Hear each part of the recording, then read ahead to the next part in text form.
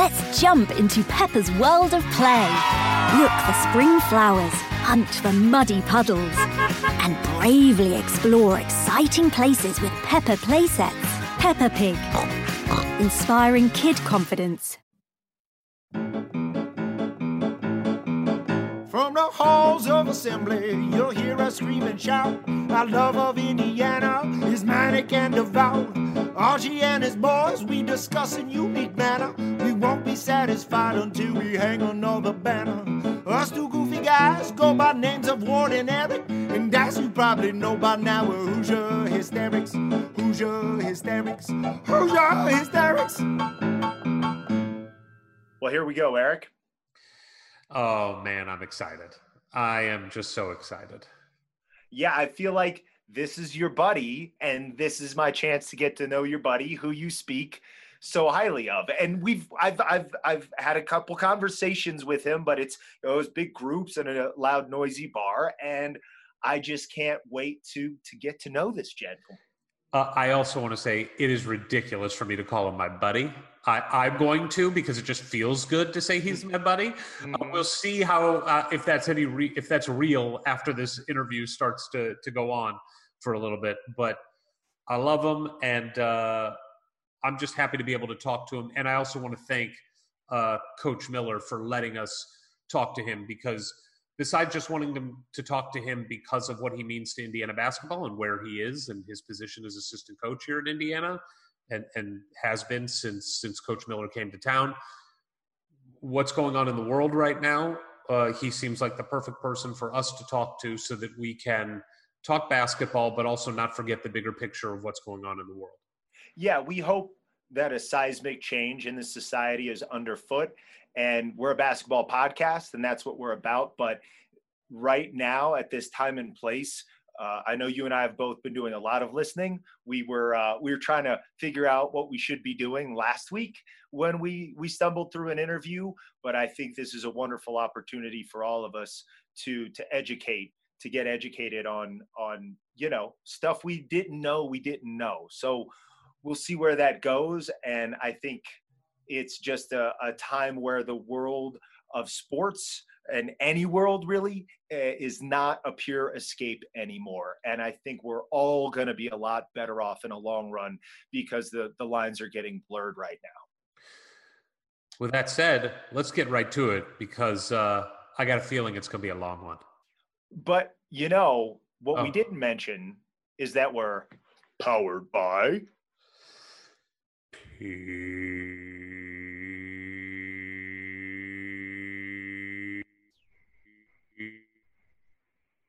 You can't hear it? It started, but then when you started asking me if it was cutting out, it started to cut out. God, the Zoom does not like the pig siren call, much like our audience. Yeah. Maybe our audience has been talking to the programmers at Zoom. Pigs.com. But at least we don't cut out when we mention that people don't miss out on their chance to own a piece of Hoosier history by going to collegegradshop.com/hysterics. // You heard all that, right? That came through? Wait, if I do this, are people seeing it backwards, or are they seeing it correctly? By people, you mean me, the only other person on this Zoom with you? I'm seeing it backwards, what you're doing. You have to go the other way. Yes. That's forward. To my point of view, yes. That's backward. Yeah. Don't do X. That won't get you there. That you won't get beautiful glasses made of frosted Indiana logos from years past that way. No. I have completed my move, and the only glasses that I'm using to drink beverages out of are those 4 glasses. They are incredible. They're really classy. I love them. All right, now let's get to the interview. Let's get to it. Hoosier Hysterics. Hoosier Hysterics. Ladies and gentlemen, boys and girls, we've got a good one for you here today. Not a player, a coach. One of our own coaches. Eric, go ahead. Give them the details. Oh, I am so excited to be able to do this introduction for multiple reasons. But hailing from Philadelphia, Pennsylvania, where he attended Episcopal Academy and became first-team All-Philadelphia before attending St. Joseph's University, where he led the Hawks to an Atlantic 10 title his junior year and a berth in the NCAA tournament. He was all Atlantic 10 as a senior at St. Joseph's and inducted into the St. Joe's Hall of Fame. His senior year, by the way, he averaged 14.6 points, 6.1 assists, 2.1 steals, and 3.3 rebounds, which makes me want to ask him if he's got a year of eligibility left. We could use those stats. He then started his coaching career at Coppin State for 2 years before he found a home at UMass with John Calipari, where for 7 seasons he was the assistant coach, included a trip to the Final Four in 1996, and helped coach and recruit great players like Marcus Camby and many others. After that, he took over as the head coach of UMass, where he set a record at UMass for most wins by a first-year head coach, 2 NCAA tournaments, and an NIT after that. Then returned home, where he became the head coach at Drexel for 15 years, which is just unheard of in modern-day college basketball. One of my favorite things about his time at Drexel, he beat the shit out of Louisville in 2010-11 season, which we love, which was the first ever loss for Louisville at the Yum Center. He's the first coach in Drexel history to beat 3 Philly Big Five teams in one season. He had 29 wins, which was a school record in 2011-2012. The all-time winningest coach in Drexel history, 20 or more wins 3 times. 4 times he was named Colonial Athletic Association Coach of the Year, NABC District Coach of the Year, 331 career wins, over 30 years of coaching, and only 4 stops in that coaching career, which in today's basketball is pretty amazing, over 30 years and only 4 stops. And his biggest achievement, of course, before becoming, well, of course he became assistant coach at Indiana University, but his biggest accomplishment was he led my team to a championship game appearance in the first Archie Miller Victor Oladipo Fantasy Camp experience. Please welcome the man, Coach BRUISER FLINT. What's up, guys? I had to coach my butt off to have you on my team to make it to the final. That's for sure. Certainly your most difficult coaching job of all time. No doubt. So, Coach, when you hear quickly all those, when I just kind of list your career in front of you, does one thing in that group just stand out to you as just one thing that you're most proud of? Well, I mean, you go into the Final Four, although I wasn't the head coach, I was the assistant. I mean, that's the ultimate pinnacle. We didn't win a national championship, but, we had a 25-game win streak. We went to the Final Four. It was just a special year. And, the guys that you go through that with, you stay connected with. We had a Zoom. It's been a little while now, but all the UMass guys, we got on it. Cal, Billy, I mean, all the guys who went to the Final Four, mostly every player was on there. Guys who played for me there, guys who played for Cal. So you start telling stories. I mean, that's the biggest thing. You start telling stories. But I would say of all, I would say from my coaching, but I would say going to the Final Four. But the biggest thing about coaching is that you just like the relationship you build with the guys and seeing those guys grow up. And I've been in it for a long time. My guys got kids in college and things like that now. To see them have success, and how far some of them came, and then to see their kids, doing the same things, not necessarily in athletics. And so I think that's the biggest thing of being a coach. But in terms of strictly basketball, just getting to the Final Four. We've been doing a few of these since things went crazy with COVID-19. And so we've been checking with how people have been reorganizing their day-to-day lives. But things have taken actually even a turn for the worse in the last couple of weeks with the death of George Floyd. And we would be remiss if we weren't asking you, as 2 white guys who don't know what the hell they're talking about, what these last couple of weeks have been like, and how you and the team are dealing now with one crisis on top of another. Well, I think Arch did a great job. We immediately had a Zoom with the entire team. Race Thompson, his dad, organized a couple of protests in Minneapolis, and he told his story about going out and being a little afraid and being in the fray a little bit. Then we came out with everybody agreed that, let's try to do something. We came up with the PSA where all the guys got on it. And I mean, it's a tough time. I'm old, so I've seen some of this stuff before. And it's a little different this time, I will say. I think the color of the protest is a little different. I think at this time, people can really, there's no distraction from it. You know what I mean? This is what's going on. I think that'll make a huge difference. But we talked about a lot of things on the Zoom as a team, talked about the guys and voting, how important that is. And I've been through some things in my life that, I sort of, talk to the team about. This is the times. I mean, I like to see what's going on, the advocacy and the unity. I don't like to see some of the other stuff that went on with it. But I hope this brings some change to it. I hope it awakens us to some of the things that's important. I would say myself, I think voting is going to become much more important for the younger people. I'll be honest with you. I didn't vote till Clinton, and I probably was almost 30 years old. It was the first time I ever voted. But I think they'll pay a little bit more attention to it, because I think that's where you can have your value and make a lot of changes over time, putting the right people that you want to see in offices who make decisions and do all those things like that. And I think the young people of the day are more on top of that than myself when I was growing up, and they pay way more attention to it. With social media, I think they've done a good job of being really good advocates and putting their message out there. So in that reason, we never want to have a situation like this. I have a lot of friends that are in law enforcement, a lot of guys I grew up with, guys who I never thought would ever be in law enforcement. Guys that maybe were on the other side. They got in law enforcement. I was like, they let you be in cop? Are you kidding me? Right? But so I go a long way back. One of my biggest mentors growing up was a police officer. The police athletic league was huge in Philadelphia.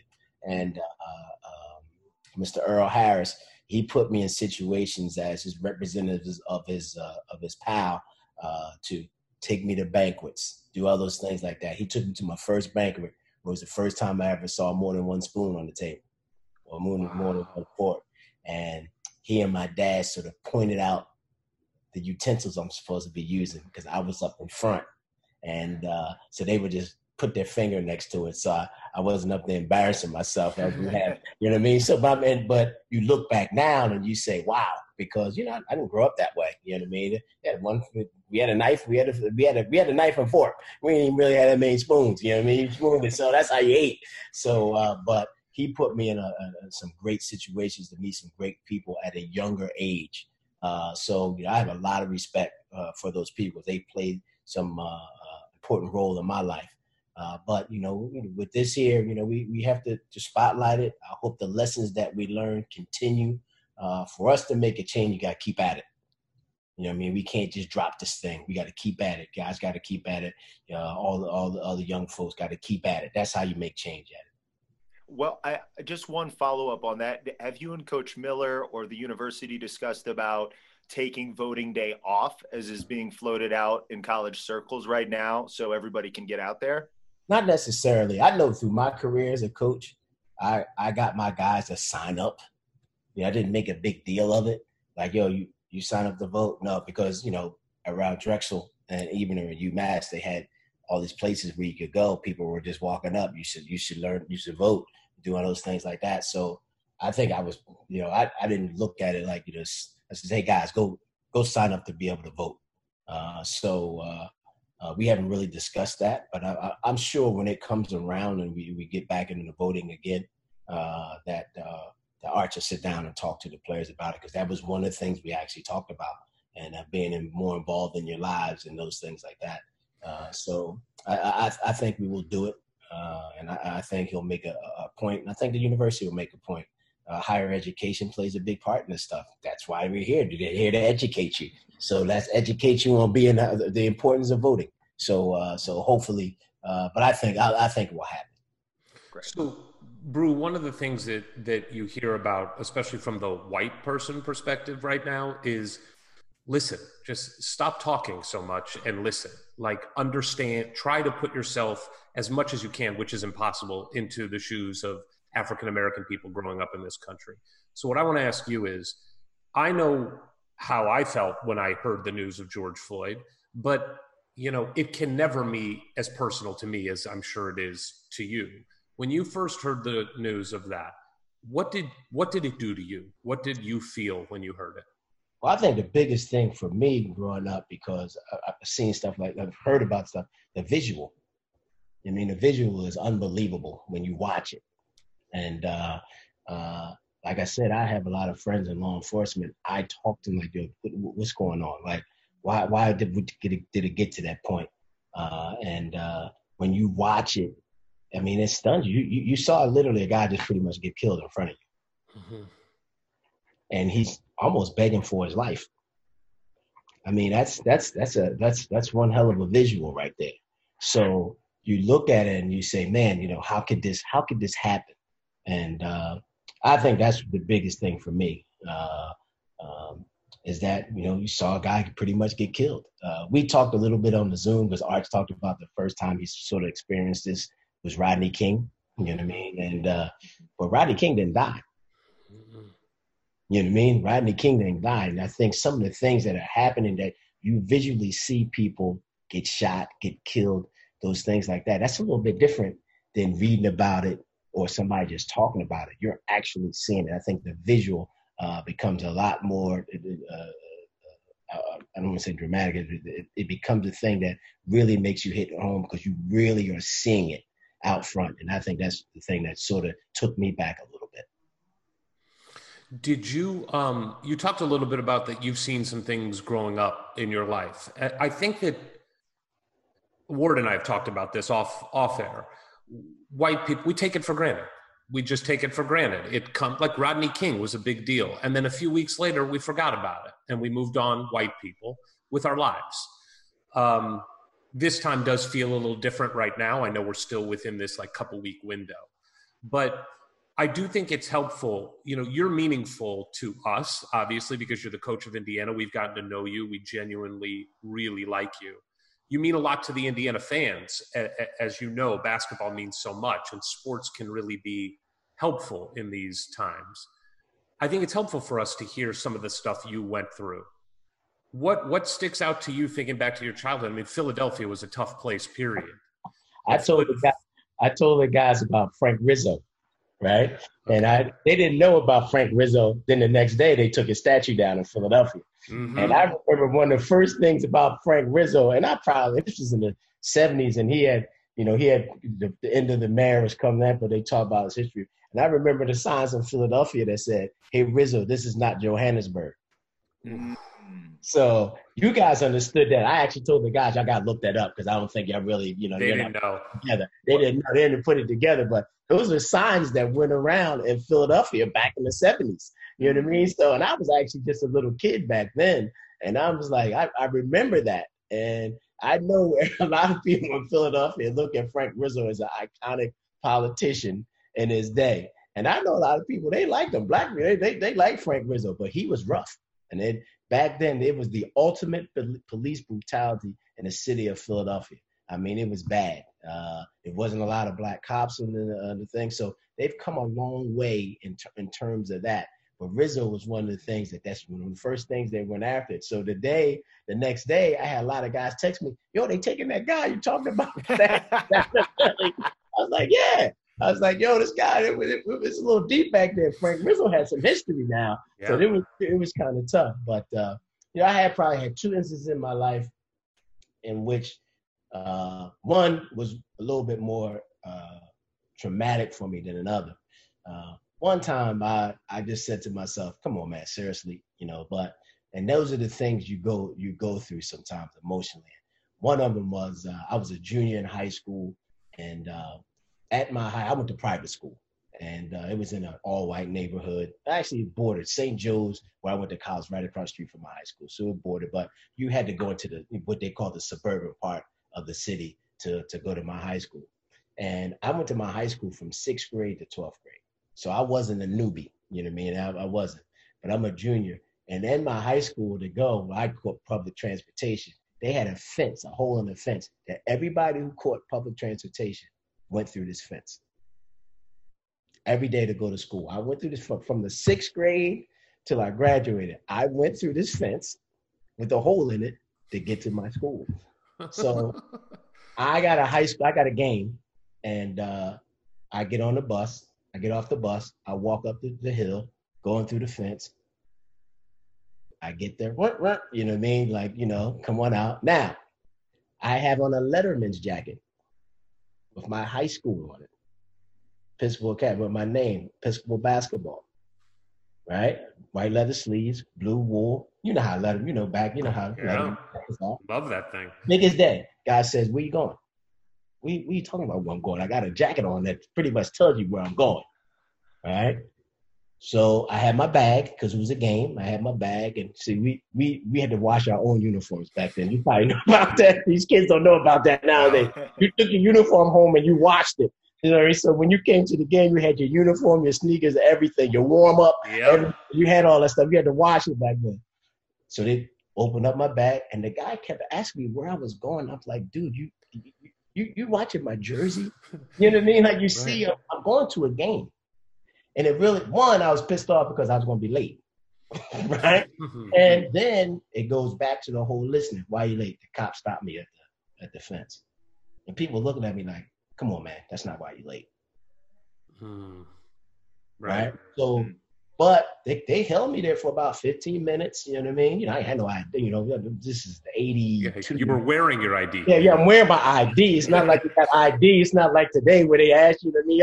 I got my ID on. Like, dude, you see what I'm wearing? That's where I'm going. What do you think? And plus, I knew you had to see 1 million kids come through this fence. It's been holding this fence for like 7 years. I'm not the first person to ever go through the fence. And that right there, I just was so pissed. Because then you look at it and say, you're only stopping me because I'm black. Right. That's the only reason why. I got all this stuff on and talked about where I went. I didn't got to say it. It's on me. And you still stop me. And that one right there just, just totally just pissed me off about, you know what I mean? Some places that, they just look at you differently.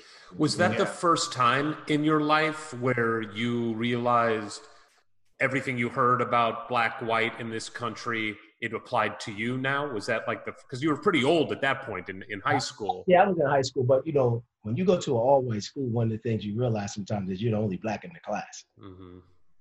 Okay? So that's the other eye-opener. And I was coming from inner city, and I'm going to the suburbs. That's the other eye-opener. I'll be honest with you, I went to a school that's very prominent. So when I got there as a 6th grader, I used to catch the bus and go, and you just see people come to my school in limousines, dropping money. So for me, that was like, oh, wow. You know what I mean? So I was like, oh, wow, this is a little bit different. They don't drop people off in limousines in my neighborhood, right? but I mean, so you learn those things, and being the only black in the class, and guys ask you certain questions, got in a couple fights.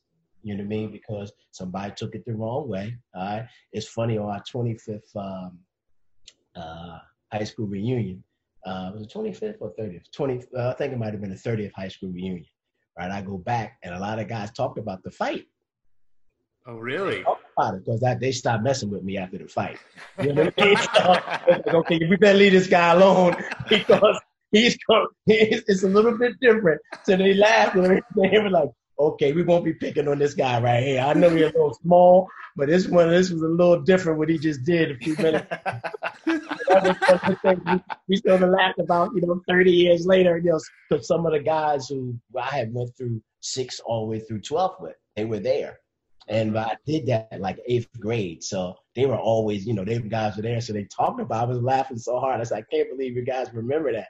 But that was one of the things you talk about. But the eye-opener is, okay, I'm the only one in here. People look at you differently. They ask you questions that, you know what? They pick you apart a little bit. You necessarily can't always be yourself, because now you're looking around saying, well, what are they going to say about me? What are they going to do? You know what I mean? What do these guys really, really, really feel about me being in here and doing this? So you get tested. You know what I mean? You get tested, and it's a tough feeling at times. But I always say I really learned from it. I never let it intimidate me. You know what I mean? That's one of the things. And when I went in there, and Cal used to always say this to me all the time. He said, I can take you anywhere. It doesn't matter. I said, I've been going through this for a long time. You know what I mean? In the positions that I've been in as a person, I've been the only black in the room a lot. So I get that.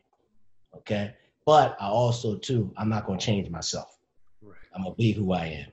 So that's one of the things I've learned, I've learned throughout the years. And being in that classroom, doing that. But I had a lot of I had some, when you grow up where I grew up, but in the gangs in my neighborhood was really bad. So you always had some confrontations with the police. One, because if you was on the corner, they tell you, get off the corner. Mm-hmm. You know what I mean? This is before you had to drive. We had drive-bys, but people survived drive-bys back then.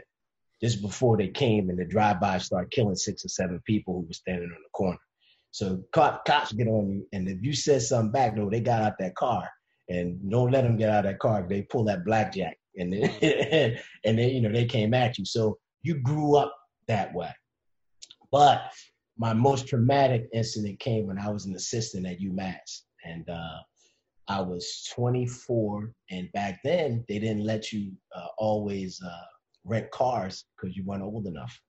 Right. You had to be 25. That was 25, a big deal. You had to be 25. Right. So Cal used to always tell me, look, man, just perception. When you go rent a car, rent a nice one.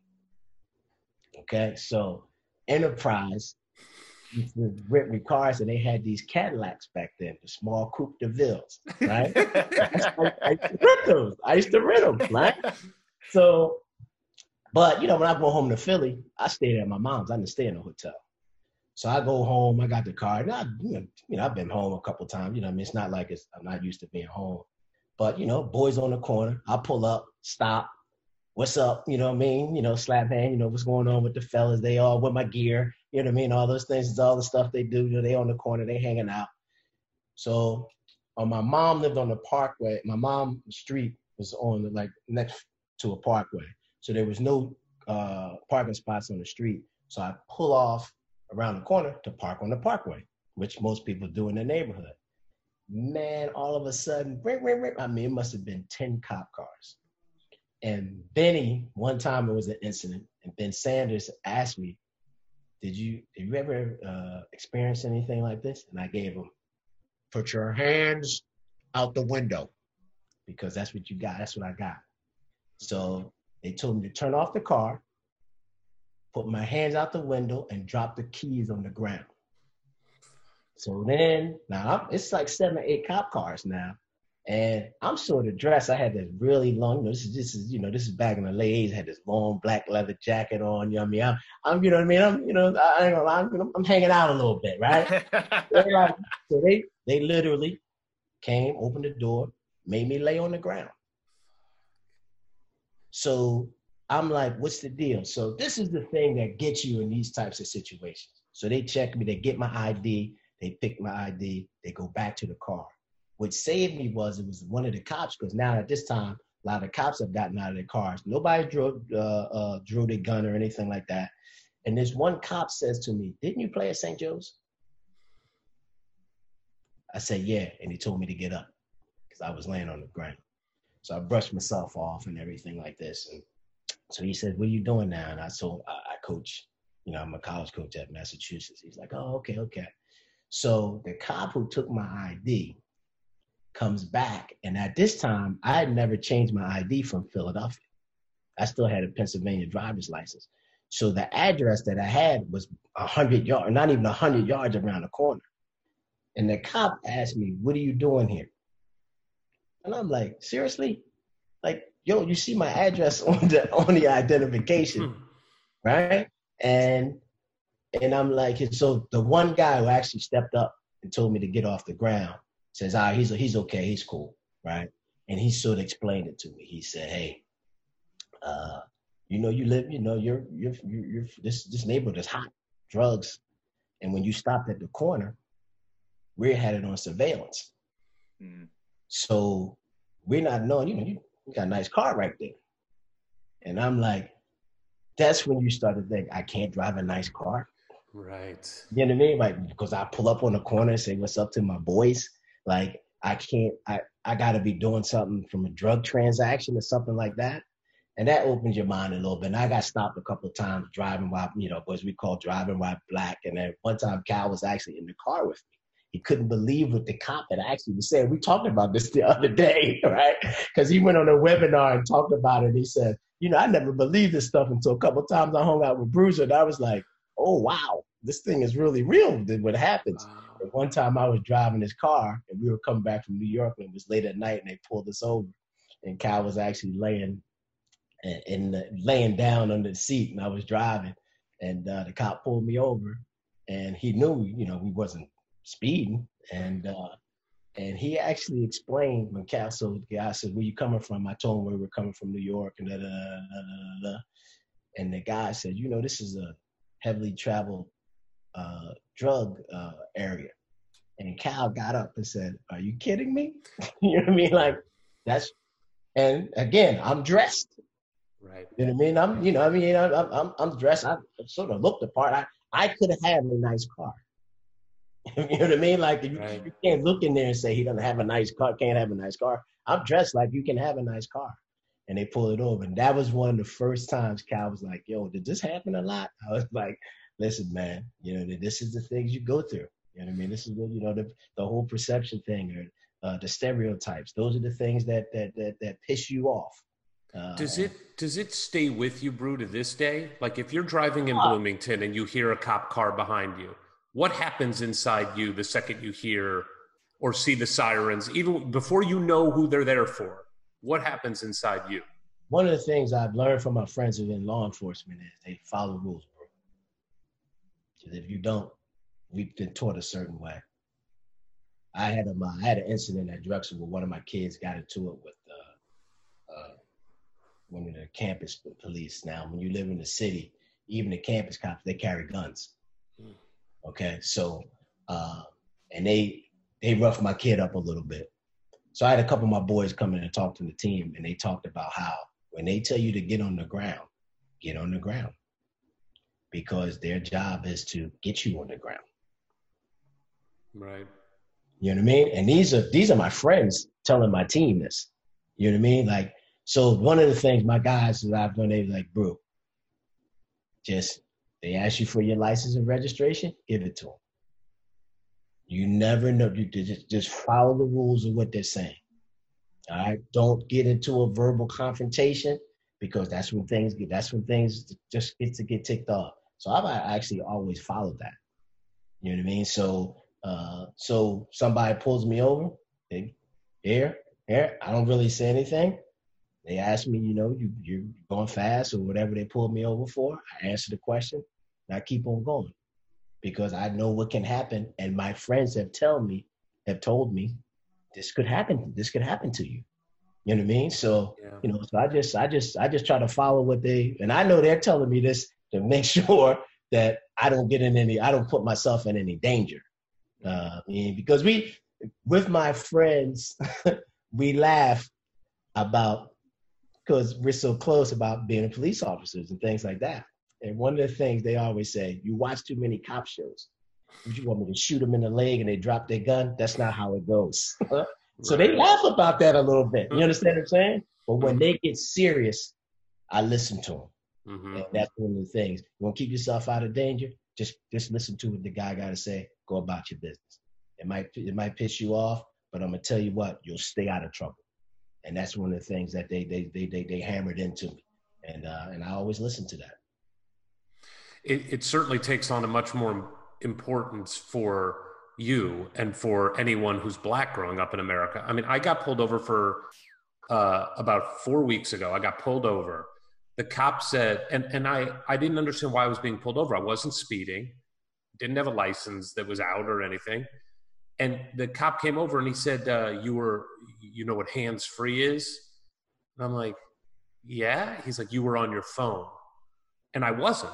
I was actually on a phone call using Bluetooth. I was just on a phone call, but I wasn't holding my phone.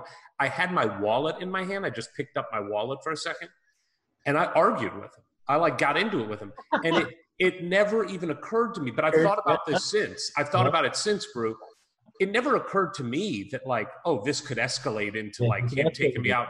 But as I've thought about in the wake of George Floyd and listening to people, listening to your stories, if I was a Black person doing that, it takes on a whole other meaning for you. Like, you would flash back to those conversations with your friends that are police officers. Like, for me, I was like, what's this guy going to do? Like, he's just a piece of crap who's just trying to get money for the city. But you can't, I mean, I know it's such a minor thing, but it just shows the difference between the privilege of being a white guy, not having to worry about that. And if you were a black guy, you would have to worry about that. I do wonder, Coach, you know, you came from the East Coast, and that's where you grew up, that's where you played, that's where you began your coaching career, and then you get dropped in the middle of small town Indiana, right? And I think, you know, Bloomington, it's a college town. I think there's a lot more progression there, maybe in other parts of a state that's not always the most open-minded. And I wonder what kind of adjustment, if any, you've had to make since you got there. And is that something you have to talk to the players about, maybe who are coming from a different state or even a bigger city like Indianapolis, on like, this is how it works here? I wouldn't say I haven't really had to make any adjustments. I'm a 55-year-old person, so I've experienced some things. It was a huge change for me to come from. I'd never been anywhere but the East Coast. To get dropped into the Midwest. I think one of the things that have got me a little bit about the Midwest is the whole opioid thing and the drugs and how it affects the things that go on here. You know, when you live in the city, you're used to that stuff. You know, you used to. But I think that's been probably the biggest thing that has surprised me. And but you know, I talk to our guys about how you're supposed to, you know, what to expect at times. You get a little, I would say, I want to say overconfident, but you get a little comfortable because, you know, they know you because you're a player. You know what I mean? So, and it's a lot different than when I was growing up. So, I just want to let those guys, and I want them to enjoy themselves. You don't want to scare them half to death. But there's some subtle things that you got to watch out for. You know what I mean? You do. And some of them guys, they talk to me, they've been living here their whole lives. I mean, we got a lot of players from Indiana. But I think it's all about your situation that you come from. Like I said, I was in private school from 6th to 12th grade. So being around a whole bunch of white people that doesn't bother me. I've been around them my whole life. I understand what sometimes you have to go through. So, but you know, it's just some subtle things that you talk to the guys about. But you want them to enjoy your college experience. That's why you're here. You're here to get educated. Sometimes you get educated in life as you do as much as in terms of your books. So that's what going to college is all about. Maturing. So you're going to experience some different things because the next part of your life, that's it. You know what I mean? The cheering is going to be going a little bit. You're going to go on. You got to be more responsible for yourself. So those are the things you have to learn throughout your college years. And so that's all I wanted to do. So if they ever have an issue, they come and talk to me. We talk about it. But I'm not pushing anything on them in that way. If I see them doing certain things, I'll pull them to the side or have one of those life talks. That's the problem. That's what you're supposed to do as a coach. You know what I mean? You're supposed to help them get along with their lives so they can become productive people and be able to do the thing. That's what the college experience is all about. It's also, I mean, we talked a little bit, I mentioned it before, but sports, when it comes to race relations, I mean, I grew up in St. Louis, Missouri, which is a big African-American population. And I grew up playing basketball. I was surrounded with Black people my whole life from the time I was on my first team. So that was never a thing, but I can understand, you know, separation breeds contempt. If you grow up just around white people and you're never exposed to a Black person, you think they're different, you know? And same thing like you, if you grew up just being around Black people and then you're the only Black person in a group of white people, it's a hard thing to adjust to. Sports does bring people together in a way that should be celebrated, you know? Yes. I think that's the thing that people don't realize about sports in a lot of ways. And one of the things I like about the pros, they're talking about, they understand that their teammates don't listen. You know what I mean? One thing I learned about going to Episcopal, because I wasn't the only Black kid that went to the school, was I found out there was a lot of Black people that was different from me. I mean, I was like, yo, you don't do that? You know what I mean? You know what I mean? I'll be honest with you. That to me was a big thing too. Like, you know, I didn't know many affluent Black people other than watching them on TV play some sport. Now all of a sudden I got this black kid in me and he pulling up in the Mercedes. Whoa, where you come from? And we're not necessarily talking the same language. So you learn that too. You know what I mean? So, but I think sports, when it comes down to it, the bond that you get with those guys are lifelong. You know what I mean? Like you're gonna always have those friends. Like I said, when I go back to my 30th anniversary, when I went back for my 30th high school reunion, so we talked about us being the guys who I was with during the reunion. It was all the guys I played either football or basketball with. Those were the guys I really connected with. So, and we had a different type of bond. It just wasn't school. Like we battled, you know what I mean? You know, we together we talked about old games. We talked about how they said my high school coach let me shoot every ball. You know what I mean? All those things like that. I said to him, hey, he wanted to win. He was smart. You know what I mean? But I mean, like that bond goes way back. And I actually, a lot of guys that I actually went to high school with have helped me with some things along the way, especially when I moved back to go to work at Drexel. And they were still in the area, and them guys, you know, they became politicians or businessmen, and they helped me with jobs and you know, all those types of things like that. But that's what sports does for you. You know what I mean? Sports does that. When it's game time, you don't see no color. Only color you see is the color of the other team. That's it.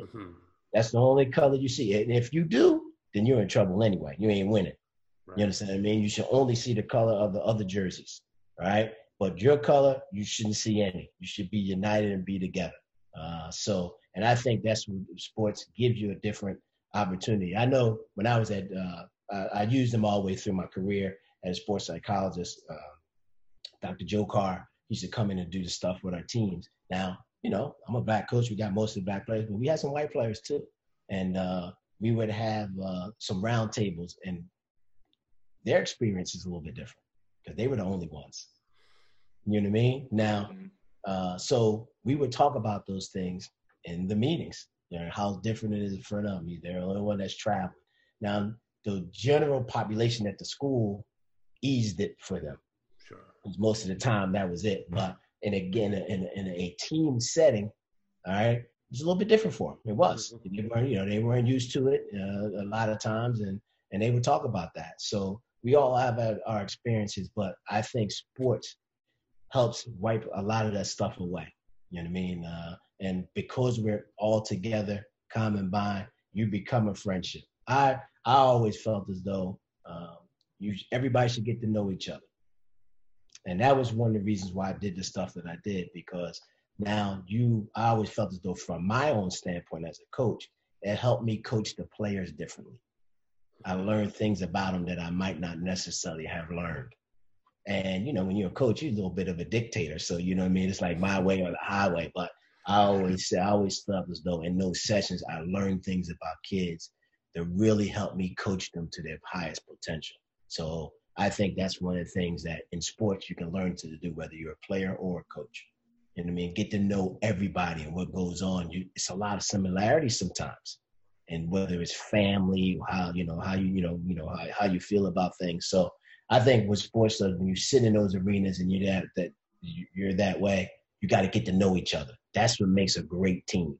But everybody knows each other and they're bonding to go to do the same things out there on the floor. And there is no color. The only color is we're playing Purdue and they got on black jerseys tonight. That's the only color you're worrying about. So I think that's one of the things that sports sort of brings you together in that way. Well, and I think for somebody, I grew up in a small white town in northern Indiana, but I think was part of one of the very first generations that, like, Calbert Chaney was my favorite all-time player. My white friends and I would pass around the NWA tape, and we'd go see Boys in the Hood. So why we didn't have the interaction, and I wouldn't to a large degree till I got to Bloomington and then to LA, but at least there was like a sympathy and hopefully an empathy starting to be put out there in mass media that I don't think my parents' generation had any kind of access to lay the groundwork of, you know, even now younger kids today, obviously, where it's like, well, how can we not have any sympathy and feel like we can just sit on the sidelines and not help, those who have been our heroes growing up. And I sort of feel like people be like, well, sports turns, Purdue and IU fans kind of like, don't like each other. Well, not really. That actually ends up being pretty superficial. Yeah, Eric pretty deep over here. Pretty deep over here. I don't care what color they are. I just hate them all. But when you think about like when my dad was born, there was absolutely no desegregation in sports, in school, in popular culture and music. Like the groundwork has been laid over the last 50, 60 years now for like, okay, we kind of got to all get off our ass and realize we're on the same side here to make fundamental changes that have been built up since this country got started. So I think it's so helpful for me to really hear explicitly over these last couple of weeks your experiences and just get less passive about the whole thing, because we've always grown up like celebrating and enjoying Black culture or Black athletes, but realizing that's not good enough. We need to do something to change the system that we've reaped the benefits of since we were born without even realizing it. We, the stages of learning, first is silence, second is listening. You really want to learn something, be quiet first, and then listen to what the person is saying. And I think that's one of the messages that the people are putting out today. Listen to us. You know what I mean? We're not just saying it just to say it. The guy who actually fired me, a former athletic director, Eric Zellmer, who's a world-renowned neuropsychologist. We played at Memphis, and Cal was the coach at Memphis at the time. So I took everybody to the Civil Rights Museum, the hotel. And Eric grew up in Germany, and unbelievably smart guy, genius type guy. Now, I used to get on him because I didn't think he knew anything about sports, but but he was my boss. So I take him to, and Eric got like 55 degrees. I mean, he's highly intelligent guy. And he said after we went through the museum, and it was just me and him, we were just hanging out. And he said, I'll be honest with you, he says, I never thought it was ever, I didn't grow up here. I didn't think it was like this. Right? He says, this is one of the most emotional things that he said. He said to me, he said, now I see why you guys fight and sometimes why you're angry. He said that to me, right? And his guy's, like I said, unbelievably educated, but he always, and we talk about it all the time when we talk, and I still talk to him, although he fired me, I still talk to him. And he brings that up, and he actually just texted me about that the other day, Wow. Other stuff going on. And, those are the types of things. I think one of the biggest things now, like I said, I like the colors of the protests a little bit different than they've been in the past. I hope everybody gets the message of let's listen to what we need to do. And like I said, I think out of this, the voting is going to become, we're going to be more educated about voting and how that can make more changes and then doing those things like that. So, but as bad as the coronavirus has been, it's brought a focus to this thing. And I think it's going to open the eyes up of a lot of people who never really paid attention to it before. One more question on this, Brew, before we get to some basketball stuff. Before we got on, you and I have gotten to know each other a little bit over the last year, really, almost a year now, starting with you being my coach. And one thing I said to Ward was, in getting to know you, I've never met anyone who's just more comfortable in his own skin, that you just seem to be you, no matter the environment. You don't care really what's around you. It's just you're you. And then you talked a little bit about it before, how, you're comfortable being yourself, and that came through your experience and I'm sure your upbringing. But the other day I was watching Inside the NBA came back, and they had Barkley and Kenny Smith and Shaq kind of giving their perspective. And Barkley said something that was really interesting to me. He said that it's just stressful being a black man, that it's just always stressful, that, yeah, you have fun, and there are times you forget about it. But then there are so many moments, little moments, not just when the police sirens start, but anything, maybe when somebody looks at you walking down the street, where there's a stress level that exists within black men that maybe does not exist within the average white man. Do you feel that, Brew, on a kind of daily basis, that there is something pulling at you? I would actually say it. Sometimes you feel it that way professionally. I don't think you get the opportunities that our white brethren get. Right. I'll be honest with you with that. You know what I mean? Like, I don't think it's so, why did he get this job and I didn't? But, like, why don't we get the same opportunities? Why don't we get the same amount of chances? I think that's one of the things. If I was to say the pressure, I would say that be part of it. Why we got to have the Rooney Rule in NFL? Right. Like, we should not be judged that way. You know what I mean? Affirmative action. You know what I mean? Why we need that? Like, if it was real and we were all put on here because everybody's supposed to be treated equal, we shouldn't have those rules. But we've had to have those rules to sort of make up for all the stuff that's going on in the past. I would say, in my experiences, I would say that would be it. Now, I mean, I just told you some instances of me just walking down the street, driving, you know what I mean, those types of things like that. I think you almost become immune to that type of stuff because where you grew up at, you know what I mean? Because you know that it happens. But as I've gone on in my life, I think the biggest pressure is, like sometimes you say, why aren't you having these opportunities? You know what I mean? Why the opportunities aren't the same? Why aren't you doing it? My credentials is just as good as his. Why does it happen that way? I think that's one of the big things that if I was to look at and say with some pressure, then I would say definitely that would be it. Well, we've alluded a lot to your upbringing in Philadelphia, and you certainly must be heartened at the way Philadelphia has turned out here the last couple of weeks. R.I.P. Frank Rizzo statue. Take us, or not in peace. Whatever. Yeah. Get the hell out of here. But take us back to the early days and how you and the game of basketball found each other. Well, actually, my dad, his second job, he ran a recreation center. So I was around a long time. I was the ball boy, you know what I mean? I did everything, but, so I was always in the gym.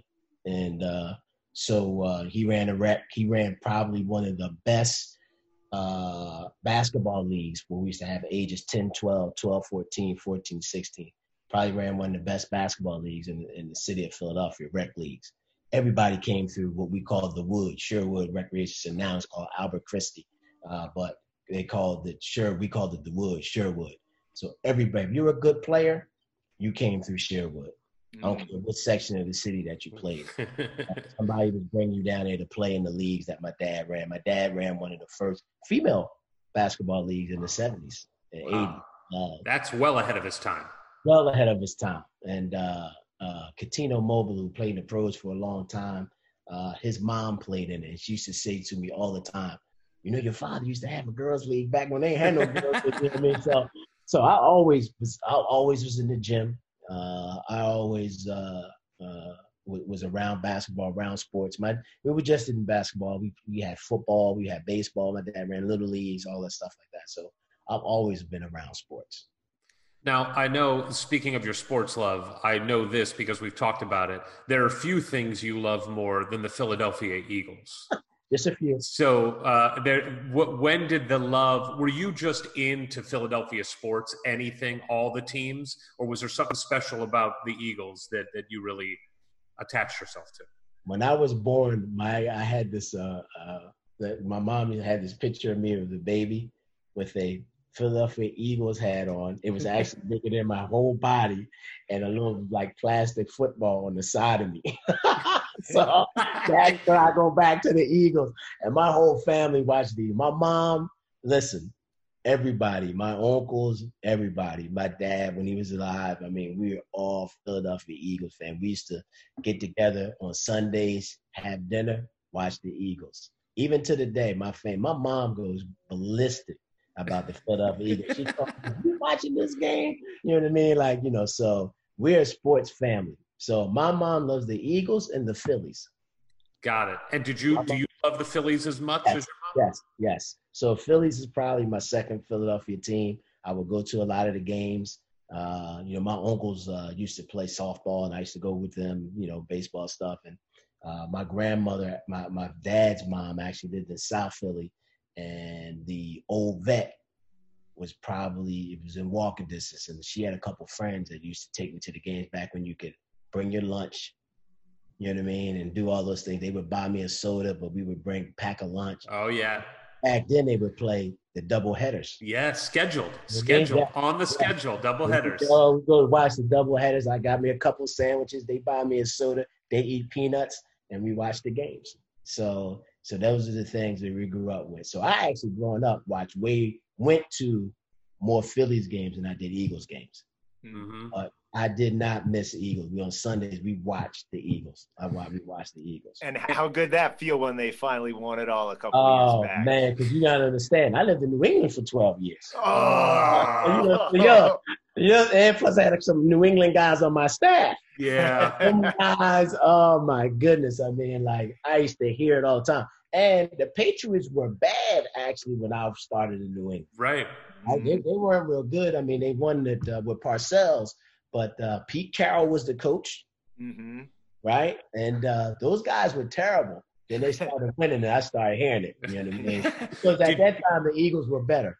We weren't going to the Super Bowl, but we had Buddy Ryan and Randall Cunningham. We got them teams. They were a better team.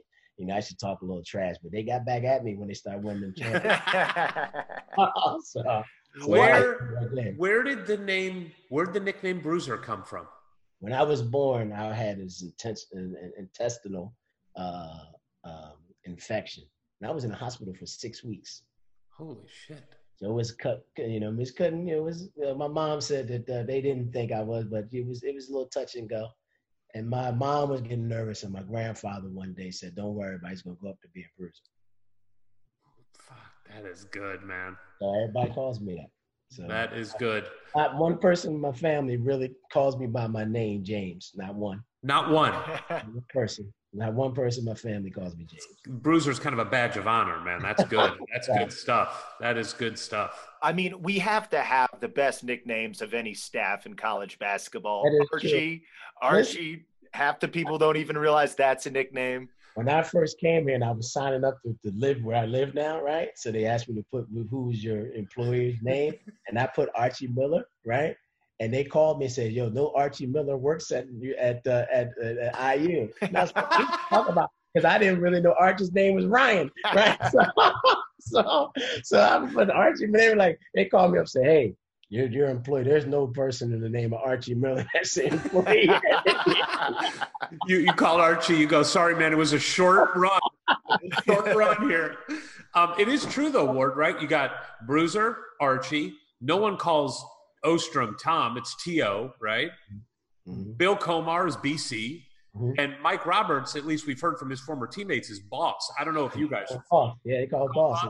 Everybody that I've met that know Mike, forget the team, even people that just went to school with him, they call him Boss. Does Archie call him Boss? No. I don't think everybody really knows that everybody calls him Boss. So what about ABA, NBA? Did you have some basketball idols? You had some good players come through Philadelphia when you were a kid. Who were you looking up to? Actually, I don't think anybody was. My two favorite players growing up were Gus Williams, the Wizard, and Mo Cheeks. Oh, yeah. So those are my two favorite players. Those are the guys that I watch and I try to emulate as a player. You did. Those two guys I really watch. And I love Gus Williams. I love the Wizard. Mm-hmm. You know what I mean? So I love Gus Williams and Mo Cheeks because he was a Sixer.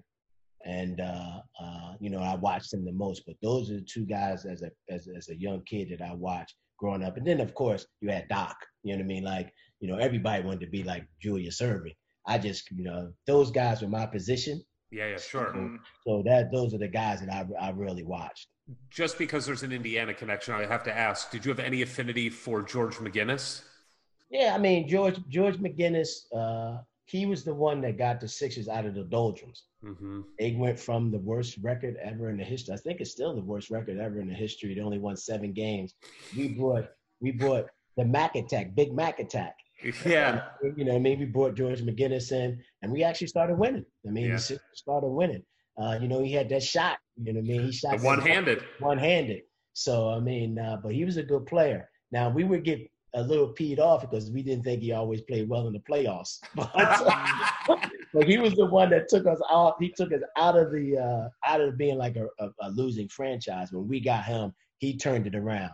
As much as everybody want to talk about Julius, Julius took us to another level where we started playing for championships. But it was George McGinnis who got us to be a playoff team and those things like that. I'll be honest with you, I didn't really realize until one day I walked around in the entrance to Cook. Yeah. And I didn't realize, I'm like, yo, this guy, you know what I mean?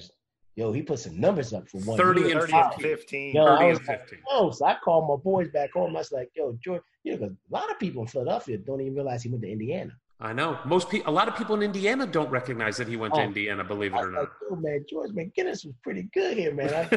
I don't think he has some stuff that no one has ever did in the history of the league still to the day. Mm-hmm.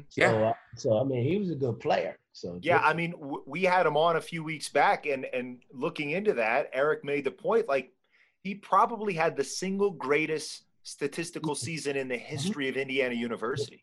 I think it might have been in the Big Ten. It might have been. I mean, 30 and 15. And by the way, they also didn't keep track of blocks back then. Who knows how many blocks? I mean, he probably had triple doubles based on blocks. Yes. So when did basketball go from something you were trying to emulate the Wizard and you were playing at your dad's rec center, and when did you realize I'm pretty good at this and, you know, this could take me somewhere? Like my dad was always involved in that type of stuff. So Gene Banks, Mike Brooks, those guys all played for my dad as little kids. Wow. You know what I mean? So I grew up in a neighborhood. There was some good basketball players. So, and plus we played, I grew up watching guys in the Sunny Hill League. That's a huge summer league in Philadelphia. And my dad was a part of that. So my dad sort of had an idea, just do your thing, you know what I mean? You're good enough. Then, you know, as a kid, you start making some all-star teams. You know what I mean? You start doing all those things like that. People start coming to talk to you about playing for them, although my dad wouldn't let me do that.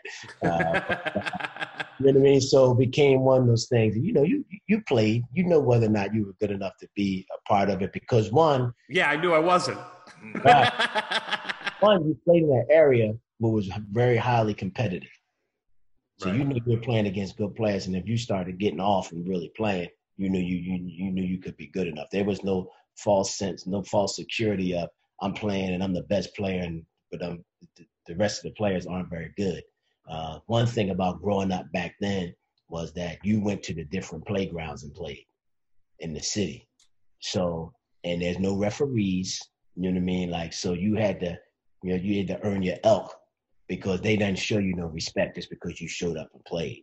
Right. So that was one of the things you did. So when people start giving you that respect, then you knew you was a pretty decent player. You know, not to go back to the race stuff, but in St. Louis, and I grew up in the suburbs. I grew up in West County, but we had a desegregation program. We played against a lot of schools that were all black schools. And it's funny because the measuring stick for us, for white kids playing in St. Louis, was how do you play against the black schools? Because that's how you knew if you were good. And I remember, like, we would go into Vashon. You've probably recruited some kids maybe from Vashon, right? Or Cardinal Ritter or Berkeley. And in the summer, there were pickup games where you knew you were going to be the only white guy. But you loved it because if you got the approval there, you know, if you got picked, if you were like, they were happy to see you, then you knew that you had made it. And it's just funny, like sports flips the paradigm because oftentimes the black standard in sports is the higher standard. It was for us. And it was part of what led to, I think, I was fortunate to grow up in that environment where you never saw anything except for that being something you wanted to be like, you know, you wanted to play at that level. it's funny because I went to an all-white school and the Interact was an all-white league. So when I went to high school, I had to prove myself again. Mm-hmm. Man, you just in there beating up on these white boys. You know what I mean? Like, no, seriously, you know what I mean? Let me see it. But it was opportunities that we played. In Philly, they had this thing called Conshohocken tournament. And it was huge because in Conch, one, the gym was real small. And you proved your game, and everybody played Catholic, public, Interact, suburban leagues. Everybody played in this thing. So my boys, I played, I'm from the city, but I played on the Hill League team. And my boys that was in the public league, when we go play against another team in the Conshohocken tournament, they talk about the guys they had played against in the pub. You know who you're going against tonight. So we driving up to the game. That's all I hear in the back of my head. Bro, you're not playing against Germantown Academy tonight. Guess who you playing against tonight? Such and such showing up tonight. So you had to prove yourself to those guys. Right. Okay. All right. I hear you. So there you kind of get this idea of the style of play if you come from New York or growing up in Indiana, like the fundamentally sound white guy who's a good shooter. There's these stereotypes of style of play. Did Philly have an identity like that you guys thought of when you thought of like, this is how we play in Philly, or was it just all across the board? No, grimy. Grimy. Tough guy. They always say Philly guys is tough. You know what I mean? We would battle, New York, DC, you know what I mean? You would go and play against those guys all the time. And that's the one thing you held your hat on, like, one, you wasn't going to get punked. You know what I mean? You're going to be tough. You was playing against, they're going to know they was in a battle. So that's where the Philly pride thing comes in. It's the same thing with the professional sports teams. So they talk about the toughness of the city. So that was the thing you brought to the table. And again, your talent would show. But one thing you knew when you was going up against this was that you wasn't going to back down. Like you're going to get a battle now. Even if you got the best of them, you're going to go back and you're going to say, yo, that dude played tough today. You know what I mean? He was a tough player. So I think that's the thing that goes on with Philly players, the toughness of it. And, we've had some guys, I grew up, Prue Richardson was a little younger than me, Dallas Comedy. Those guys all played in the league and all those things like that. But no one ever questioned, as we say back in Philly, no one ever tapped your chest. I like that. You ain't tapping the chest. You know what I mean? That's not what you're doing. You ain't doing that against us. You're not going to tap my chest. So that's the one thing that we brought every day when we came to do it. You weren't going to tap our chest. When you think back to your high school career, obviously you were a star. You made all city. There has to be a game or a moment that stands out to you that when you're just by yourself and you're thinking back to the good old days, there's got to be a moment where you're like, oh yeah, I was the man during that time. What stands out to you as a moment from back in high school? I would have to say West Catholic was my neighborhood Catholic school. Okay. So we go play them at night. The whole hood is in there, right? One, they come to see, because they wasn't coming up to Episcopal. The hood wasn't coming up to Episcopal to watch no games. Only a couple of my boys are going, man, I ain't going up there, man. So now we're playing West Catholic. Got a couple of my boys who I grew up with that went to the school. They had a good program, like a lot of the kids that went to Catholic school. They had good players. They went to West. So this was the night. You know what I mean? Like, everybody there, they showed up for this one, right? I got my boys in my neighborhood. They talking crap to the guys from other neighborhoods and stuff, right? So I put on a show for them. That was it. Plus, I always say that was the day where also, too, I got the respect for the people who was going to vote for all city, all state, all those things like that. It was one of those days where everybody was there. It was a night game. And I know I put on a show that night. It's funny because one of the all-time great players at Drexel played against us that night. He actually passed away from leukemia. So when I was a coach at Drexel, we did a little fundraising for John and all those things for his family and everything. And this high school coach came to the game and came to the event and he talked about it. That game. He said, now you got to understand, this was 80, 81, 82, and John died in the early 2000s, right? And his high school coach talked to me about that game and he goes, It's one of the best performances I ever seen somebody ever have against me. Yes. But that was my night. I got ready for that night. I won't be at West Catholic. Plus, I went to school with no girls. So, you know what I mean? So it was one of those nights. Everybody was in the house. The girls, the homies, everybody was in the house. Everybody was in the house. So, bro, you got to show up for this one right here tonight. Do you remember what? Do you remember how many you scored? No, but I know I scored over 30. Oh, so, man. And that's before 3-point shot. Yeah. So, right. I know I got in the 30s in there. But the guy actually said to me, he goes, I'll never forget that night. He said, you put on an unbelievable performance. Did you talk trash? Were you a trash talker? A little bit. Yeah. Little bit. I could see that. I talked a little trash, a little bit. So when did you realize it was not going to be a big jump physically to where you were going to school? You said St. Joe's was basically across the street. How did that recruitment go? Who else did you talk to, and why did you decide to stay so close to home? Well, actually, I took a trip, and I came home, and my parents thought I was going to go out of town to go to school. And they sat me down, and they said, we'd like to be a part of to see you play. You know what I mean? I actually had good enough grades. Growing up, I wanted to go to the University of Penn. Oh, wow. And I actually had the grades to go, but they didn't recruit me. And my my high school coach was like, "Are you guys crazy? Like, you're not going to recruit them." So they didn't recruit me. That's where I wanted to go. Booney Salters and Bobby Willis, Big Five. I watched Big Five basketball. That was my favorite backcourt. They were good. You know what I mean? Those are the guys that when Penn went to the Final Four, those guys. So Tim Smith and Vince Ross, they were from my neighborhood, and they went to Penn. Angelo Reynolds. So I knew a lot of guys, and I watched them a lot. And growing up, that was my favorite team. And I wanted to go there, and I had the grades to go. But they didn't recruit me. So after I went on a couple trips, and, back then, no cell phones, but I had been discussing a couple of things with at the time, my girlfriend, about possibly going away and all that stuff like that. And she sort of got it back to my sister. Explain it to my parents, although my parents were divorced and all that stuff like that. It was one of the first times my mom and my dad really sat down and had a conversation. Wow. So I knew it was serious. Yeah. My dad came in the house. I said, somebody died or something? What are you doing here?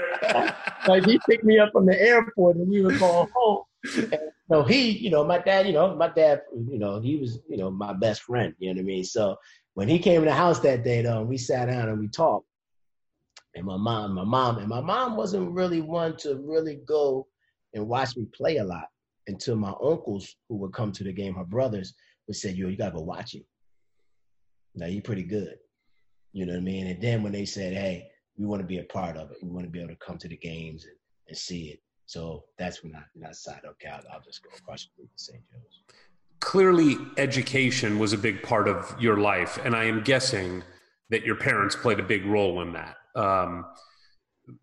As we talk about the world that we're in and race relations and what are the solutions to fix it, almost all of them, you can draw a line back to early education, right? Without a doubt, education.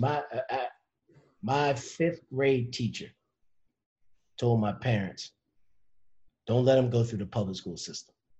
How about that? But but you know what? That's what's sad, because you were fortunate. You were fortunate that you were able to not. Right. Too many kids, it's not a choice, right? So my dad at the time, with financial aid and all that stuff, we could afford it. But she was the one that set up for me to go take all the tests to go to the private schools. Wow. So she was fifth grade teacher, Miss Rowena Robinson. She was the one that said, okay, look, she told my dad told me later, I didn't know at the time, but later on in life, because when I was the coach at UMass, when I was the head coach, I brought her up to a game and did all that stuff like that, because she was real important. People were too old. You remember encyclopedias and man. I don't know if y'all got old enough for that. Britannica and New World, right? There was New World. She was the one that sort of like got me to start. My parents to buy me those types of things and stuff like that. So my dad told me later on that she was like, look, I want him to take tests to go to these different schools. And because he shouldn't go through the public school system. And then she asked my dad whether or not he thought he could afford it if he had to, because it costs money. And my dad did the whole financial aid thing until I went to high school. Actually, I got a scholarship, but she was the one that started. And I don't care what anybody says. Until we get the educational part of it down, the opportunities are not going to be the same. Right.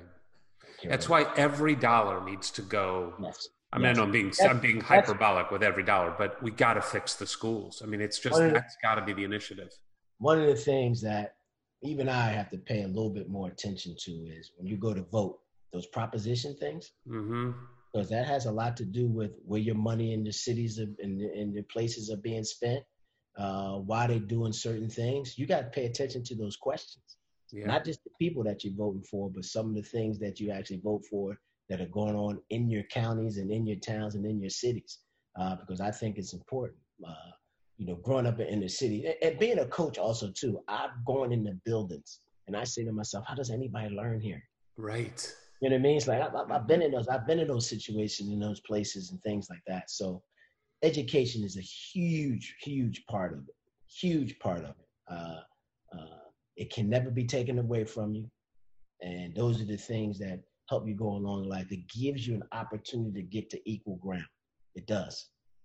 It gives you the opportunity to do it. And until we start really emphasizing that everybody should have the same type of education, then we won't have the problems that we have. And that's a big part of it. I don't care what anybody says. It's been an interesting part of the conversation the last couple of weeks of how these funds that have basically gone to weaponize, militarize the police to an extreme they couldn't possibly need just to keep a town safe, could go to education. And that right there, there's two solutions coming out of just proportionate, putting the tax dollars of those voters instead of over here into new shiny guns, into educators and books. And it won't cure everything overnight, but that could be a pretty dramatic change as early as November going forward into next year if people can educate themselves in the platforms in the next few months and take it to the polls. One of the things I found out I wouldn't say I found out, but one of the things I used to preach to my kids, I coached a lot of first-generation college students. I would say 90% of my players that I coached were first-generation college students. Wow. And I used to always say to them all the time, plant the seed. Because one of the things I learned at Episcopal was when I started to, be really a part of the community, and I would go have dinner at one of my friends from school, or my white friends from school houses and stuff like that. One of the first questions they asked me was, what college your parents go to? Mm-hmm. So for them, it was a hand-me-down. It was a given. It was a given. Yeah, it was a given. This is what you're doing. So it was as much a part for white people. It is as much a part of where are you from. Yes. Both of our dads went to IU. Yes, seriously. So I always tell my guys, and one thing, because I'm old enough now, my guys at UMass, I used to always tell them all the time, you get your education, you plant the seed, you may not be a doctor or a lawyer, but your kids will have a chance to be a doctor or a lawyer because you'll understand the importance of it and you'll preach it from day one. Right. That's the biggest difference right there. You'll preach it from day one. You'll preach education. One of my best players I ever coached, arguably the best player I ever coached at UMass, we talk about this all the time, and he came from a situation where, it was crazy. His kids go to college now, and it's not because of sports. Oh, that's because great. He taught it, and when he came to school, we didn't think he was going to make it because academically he was absolutely horrible. Now he can shoot now. Like I said, he put that ball in the basket. He was a prop 48, but he got his degree, right? He got his degree, and he understood the importance of it. And he played overseas and made a lot of money. So when his kids were born, that's the one thing he taught. We talk about that more than anything else. right? And his kid is a true hood kid. The one thing, even when he was playing overseas and, he wasn't married to their moms or anything like that. He said, yo, bro, I remember what you said, and I make sure my kids go to good schools. And both his sons are in college without sports. It's phenomenal. So those are the things that the importance of education comes. Like I said, when you're a first generation college student and your parents didn't go, because I know a lot of times people like, you get a high school diploma, it's time to go get a job. We don't teach at times, let's go to school, make it better for yourself. Right. You know what I mean? But when you've experienced it, it's second nature. You know what I mean? You're going to talk to your kids about going to school, getting an education, things like that. And now your family tree becomes, they say, well, where you go to school at? Where'd you go to college? That's what happens. And that's one of the things that I learned by doing once I got old enough to really understand it. When I went over to my friend's house to eat, and my white friends to eat and things like that, they would talk about school. They would talk about education. And those are the conversations we should have a lot more when we start experiencing the things that we experience from an educational standpoint. Well, let's talk about your college experience. You go across the street to St. Joe's, a very, very well-known, respected basketball school, playing in the A10, right? Mm-hmm. And what was it like making the transition from being a stud in Philadelphia and now you're playing Division I college basketball? I think it was easy because I played when I was a freshman. Now, I had my I didn't get along with my coach. And all the guys I played with me always remind me of that.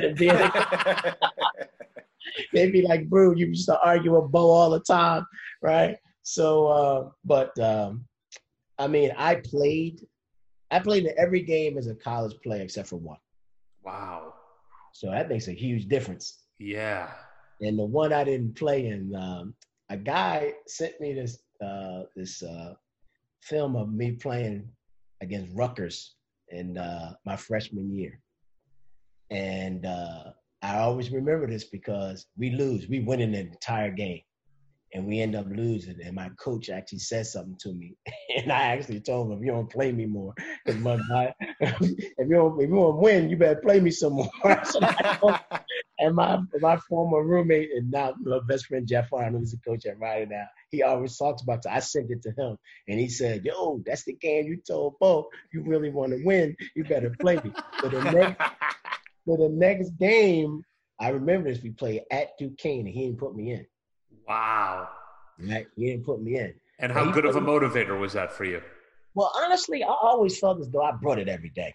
Yeah. That was one of the things I did, right? I didn't let it mess me up. I grew up in the era, I'm going to show you. Right. You know what I mean? It's not now where it was like, okay, you want to do that? I'm going to show you. I'm going to show you. I'm going to show you. Now, I started playing after that. And, I kept playing, but Jeff actually told me that he tried to put his hand over my mouth because he heard it. He knew something was coming out. He could tell. Yeah.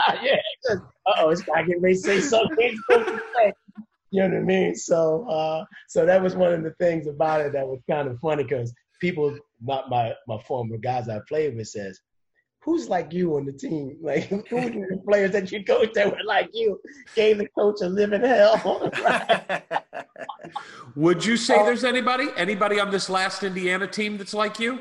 No. I think the kids today are a little bit different. Kid that I coached at Drexel, who's actually a coach now, was one of the youngest Division I head coaches, Basir Mason. He was like me.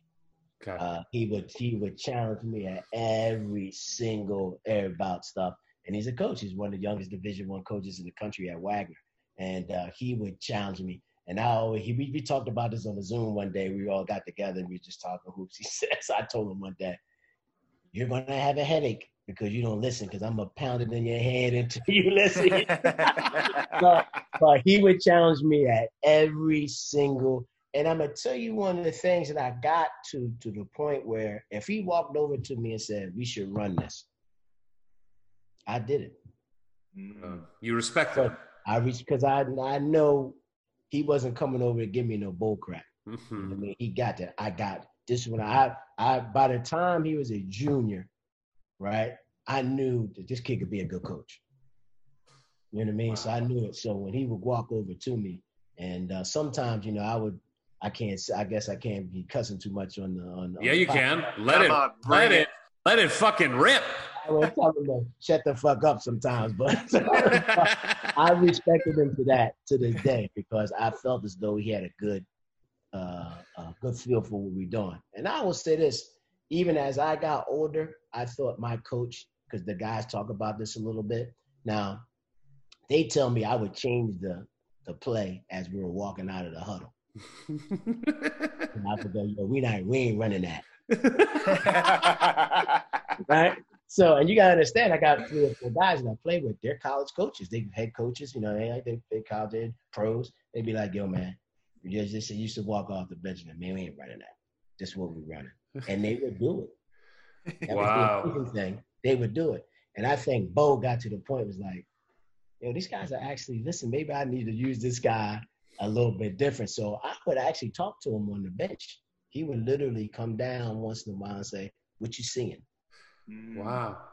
So, so that was one of the things that for me, now, you understand, me and him had this relationship that was like, I would go at him now about why we're doing it, all those things like that. But as towards the end of my career, it became one of those things where he would ask me, what you think, and what you looking at, with things like that. So it was pretty good. And that's when the guys with my team actually said to me, that's when they knew that I was going to become a coach.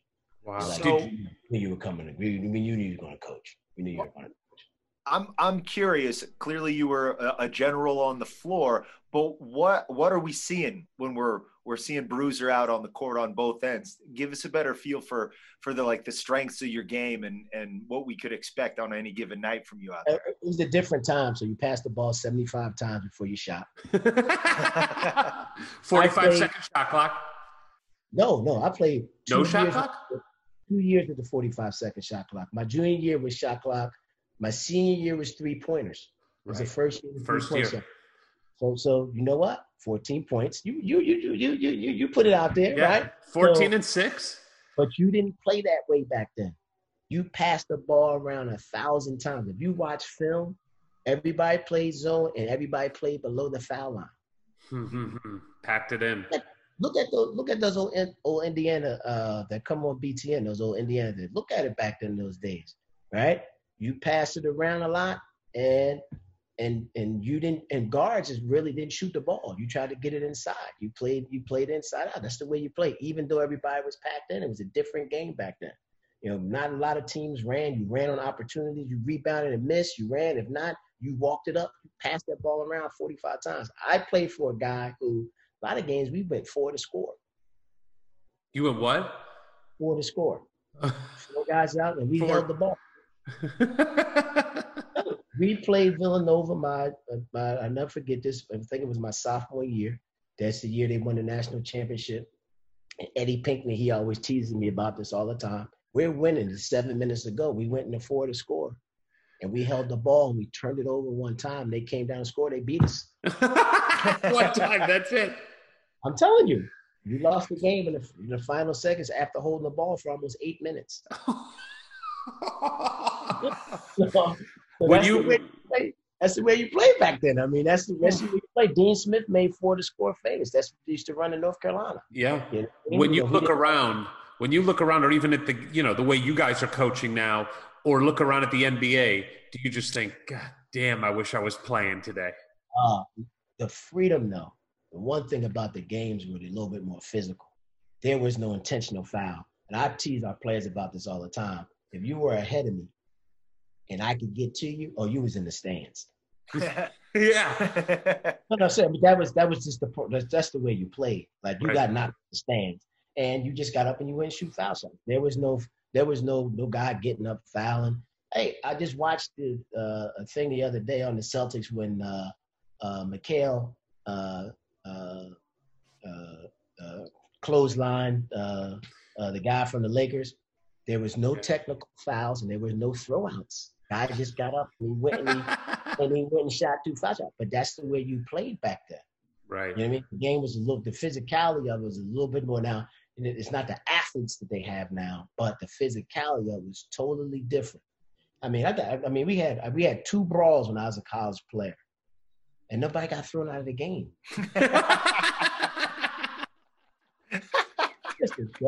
They broke everybody up, sat on the bench for a few minutes. The guy who was in the brawl was shooting, shot, and you lined up and you played.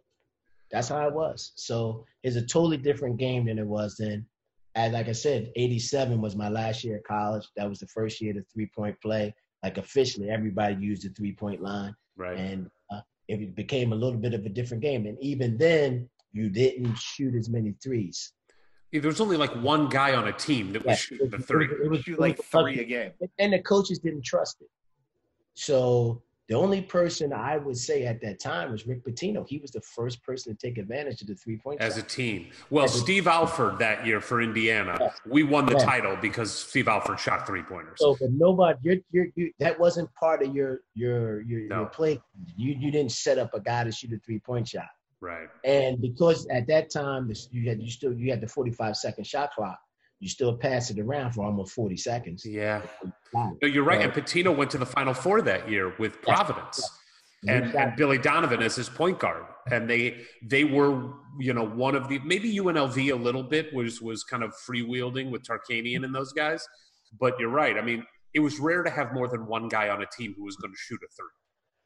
All right. So you gave us your highlight from high school in your rival game. What do you take from your time at St. Joe? Was there one game, one moment that stands out to you as the one that brings a smile to your face? I had 36 at West Virginia. Ooh, nice. You ever play there? No, you guys ever play there? No. They're the Mountaineers. They should shoot this musket off. Boom, with like a cannon. They used to do it while you're playing. That's how different the stuff is, right? Anybody will tell you that ever went and played at West Virginia as a basketball player, they talk about the musket. Inside, they shoot that thing off. Boom! You would jump.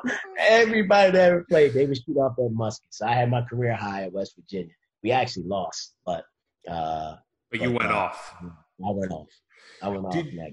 Did you, and at what point, are you at this point in your career, your senior year, are you thinking professional basketball, international, or are you already thinking I want to coach? I was thinking about playing different times. Little guys like myself didn't really get contracts like that. A guy, George Chavalis, asked me, look, I could get you hooked up in South America. But I was like, yo, I ain't moving to South, you know what I mean? I'm from Philly. I like basketball, but I ain't like it that much for me to be moving to South America. So by that time, by the end of my junior year, I actually started sending letters out to coaches that I had met through my dad, because my dad, did some he had guys that people recruited. So I met coaches and stuff like that. So I started sending out letters about being a GA and going to grad school and getting into coaching. So Jim Foster, who was the women's coach at St. Joe's at the time, went on to Ohio State and Vanderbilt, is at Middle Tennessee now. When I was a kid and how I got into coaching, I just was telling the guys this the other day, was my dad when I was a freshman in college, and y'all will appreciate this one. So, because I know what type of guys you were in college. So it's a Saturday morning, and I get a call about 7 o'clock. Now, back then, the phones was in the hallway. Oh, yeah. You know what I mean? There was no phone in your room, so somebody literally had to answer the phone and come knock on your door. So I get a phone call from my dad. So I need you to come and help me with this. And this girl I used to date, she had a car. So he said, yo, can you get that car from that girl? And I need you to help me take the kids to the game because my rides didn't show up. So I'm like, it's Saturday morning. Yeah. You know what I mean? After a Friday night. Okay, you've never seen 7 a.m. on a Saturday. You know what I mean? So I'm like, he's like, yo, you better get down here, right? So all right. So I go, I get the car, boom. The girl's like, what are you doing? I was like, all right. I get the car, I go pick them up, I go to my recreation center where I grew up at, pick the kids up, we drive to the game. Now they had a problem with the other coach. So my dad says, you coach my team, I'll coach the other team because we need some adult supervision. All right, fine. So my dad was a little crazy. He used to smack guys and hit him with his hat, right? Hit guys with his hat, cussed at them all the time, right? A little bit. I did that too. But Yeah, I was going to say, I got a little bit of cursing at when I played for you. Cussed at him and all that stuff like that. To me, I just coached these guys. You know what I mean? So afterwards, a couple of the guys like, you coming back next week? So he was like, yo, man, come back next week, you're fired. And to this day, there's 3 guys on the team, and they were biddy league. They were 5th and 6th grade kids, right? And that we coached in this league. And to this day, they're some of my best little friends. I talk to them all the time. Wow. Right? So that's incredible. So that's where you got the bug. So then they were like, come on, man, come back next week. So I was like, all right. So I started coming back. And then it goes from not just coaching a team, you got to wash the uniforms, you got to do all those things like that. You got to get ready. You know what I mean? You got to get the guys ready. And I ain't gonna lie, I loved it. I went back every Saturday. Even from having them all-nighters where you just like going in, jump in the shower, let me go, I got a game this morning. Y'all guys appreciate that. Y'all know what I'm talking about. So, it's one of those things. And I just loved it. So as I started going, and my dad actually started putting me in a situation where I coach older kids. So I became a coach. I was still in college in the Sunny Hill League, what they call the Future League. So it was 8th, 9th grade kids. And Jim Foster, the girls used to play before us. And Foss, one summer I was at school just working out. He said, come in the office. And he says, I've been staying after watching the girl, because he was recruiting the girls. He says, I've been staying watching you coach. You should do this. So I was like, seriously? He says, no, I'm telling you. He says, I've watched you. I think he said he watched me 4 or 5 times. He said, this is you. You should do this. You should really think about doing this. Plus, he says, I already know you argue with Bo about everything that goes on with the team, about how we play. He goes, this is for you. You know what I mean? And he was the one that said, some coaches. I know your dad know a lot of guys. Start writing letters, introducing yourself to people, telling this is what you want to do. And that's how I got started. And so you started at Copen State a couple years. Copen State. Yep, Copen State. Yep. And then how did you get hooked up on the Calipari train and end up at UMass? Back then, used to work camp. And when I was at Copen State, I was supposed to make $12,000, right? My first year, I ended up making $6,000. I ended up living with the players. But they didn't have the money for me. But I wasn't a GA. I went recruiting for $6,000. $6,000. I made $179.28 every 2 weeks, and it was only for 9 months. Right? So it's only for 9 months. So in the summers, I would go. Actually, the summer before I went to Copen State, I worked at 5-Star Camp. It was a big camp. I never went as a player because Philly kids didn't go at 5-Star. So I went to work it. And Garfinkel, honestly, he just took a liking to me for some odd reason. Garf was a huge gambler. And he told me he made a lot of money on me at the end of the game because I made my foul shots. So me and him would talk. So I go to Cop and I start everything up and, I get into it. And like I said, I didn't make anything. I lived with the players, right? But, I was going out recruiting. And every summer I would go back, and that's when I met Cap.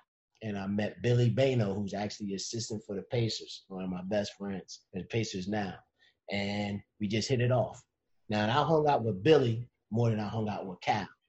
So my second year at Coppin, I get this call. Actually, Seth Greenberg's brother, Brad, he recruited me to St. Joe's. So I get a call from Seth. Seth at the time at Long Beach State. He says, hey, Brad calls me and says, hey, my brother want to talk to you about coming out there, coaching out Long Beach State. So I actually talked to Seth about it. Then I got a call from Garth, and this was Cal's first year at UMass, and he lost his assistant. So Garth calls me and says, you're going to UMass. Just tells you. He just tells me, you're going to UMass. So it was another guy that was real important, a guy named Frank Marino, who was one of the all-time great characters. He calls me. I want you to go work for Cam. So I was like, you know, and I knew Cal. And we, you know, back then, you know, you wasn't calling by, you wrote letters. Hey, man, how you doing? You know, this type of things like that. And Cal always told me, he said, when I was at camp, I always watched you because you always had a thing with the players. The guys always surrounded you at camp. And I used to say to myself, why all these guys like this guy? Then he said, I talked to Frank and I talked to Garth, and they were like, you should hire him. And he said, I want a young black guy because I was only 23 years old. And he was like, I want a young black guy, and, you know, I need it. So he said, but I always watched you. And, you know, a couple times me and him went to lunch. We talked, you know, nothing crazy. And then he said, come on up to UMass. And that's what I did. So I went up there. I'll be honest with you, a lot of people, because Cal had a reputation, a lot of people were like, don't go work for that guy. You'll get yourself in trouble. My guy's back in Philly. And this is the specialist of John Calipari. I know people probably in Indiana don't want to hear this. So when we really got into it, he really wanted to hire me. He knew the people in Philly were telling me, don't go work for him. So he came down there. And he sat down with the two guys he knew he had to sit down with, John Hartnett and my dad. And he sat down with them and said, don't worry, I'm going to take care of your son. Wow. That was it. So and this is going to be a hard pill to swallow for every Indiana fan, but tell us something about John Calipari that we just don't know. When you're with him, well, he has this innate ability to remember everybody. You know that, right? And he can meet you once and he can do that. But when you work for him, it's like a smorgasbord. You eat from all types of stuff. Basketball, business, money. I mean, he got it going. When you're around him, you know it. We got close because I used to drive him everywhere when I was his assistant. So, you know, me and him would drive, and we just didn't talk about basketball or the team. You know, Cal, we grew up very similarly. You know what I mean? We weren't, didn't have a lot of money, and we started being comfortable around each other, talking. I used to, and this is what I appreciate about him. I used to drive him when we first got to UMass, and the first few times I would drive him, he would say, all right, come back and pick me up in 2 hours. Because he was meeting with some important people and things like that. So come back and pick me up a couple hours. All right. So I'd be in Boston because that's where you had to go most of the time. I'd be in Boston. I'd go hang out, meet some people, do all that stuff. So this one time he says, get dressed. We're going to Boston, get dressed. And he started bringing me into meetings. And he started sort of teaching me how to be a part of this. Not just about basketball, you know what I mean? About the things that go on other than just being in coaching. You know what I mean? The people you have to deal with and all those things like that. The money that goes in, that's involved in this stuff. You know, how to sit down and talk to a guy who's a provost or VP or whatever. You know what I mean? He started bringing me into those things. And again, I was the only black guy in the room most of the time. I mean, so for him to put me, he had to really trust me to put me in those situations. He had to really did it. And that's one of the things about him.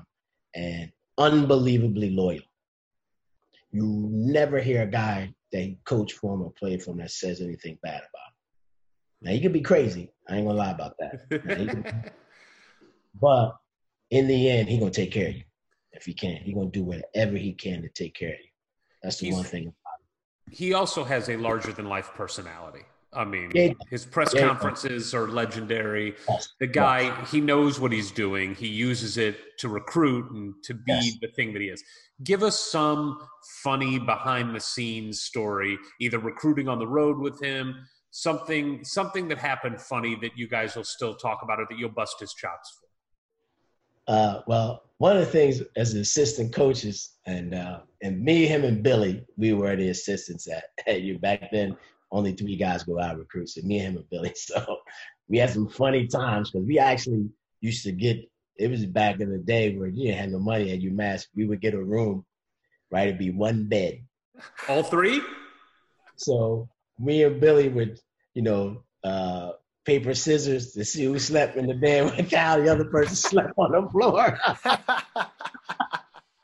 Right? Yeah. So me and Billy actually, for half of the school year, we drove the same car. Luckily, we lived together because we had to drive the same car. So if I went recruiting, he couldn't go. He had to stay in the house. Right? So luckily, we lived together. So we went to work every day with each other. Right? So, but everybody that works for Cal, we laugh because you guys can appreciate this because you remember we says he's unbelievable in the home. Like in the home, it's like, you know, we used to laugh because he used to say, "What do you want me to do today? You want me to put him on the ether?" That's what he used to say to me all the time. Right? So I'd be like, nah, this is just a straight up one. We don't need no ether today. We need no ether. Just need straight up talk to them. But we used to sit him in a chair and we used to pull that string behind his back. You know, the dolls used to pull the string behind.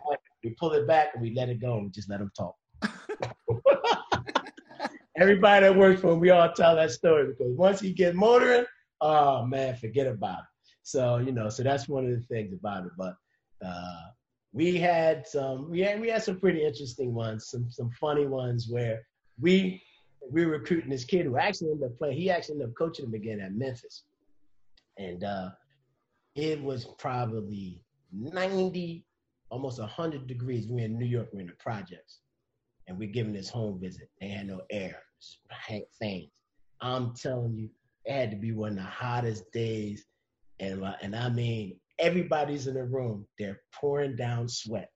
Cal, he talking and he moving around. So, I mean, he is absolutely drenched. So I'm barely sweating, right?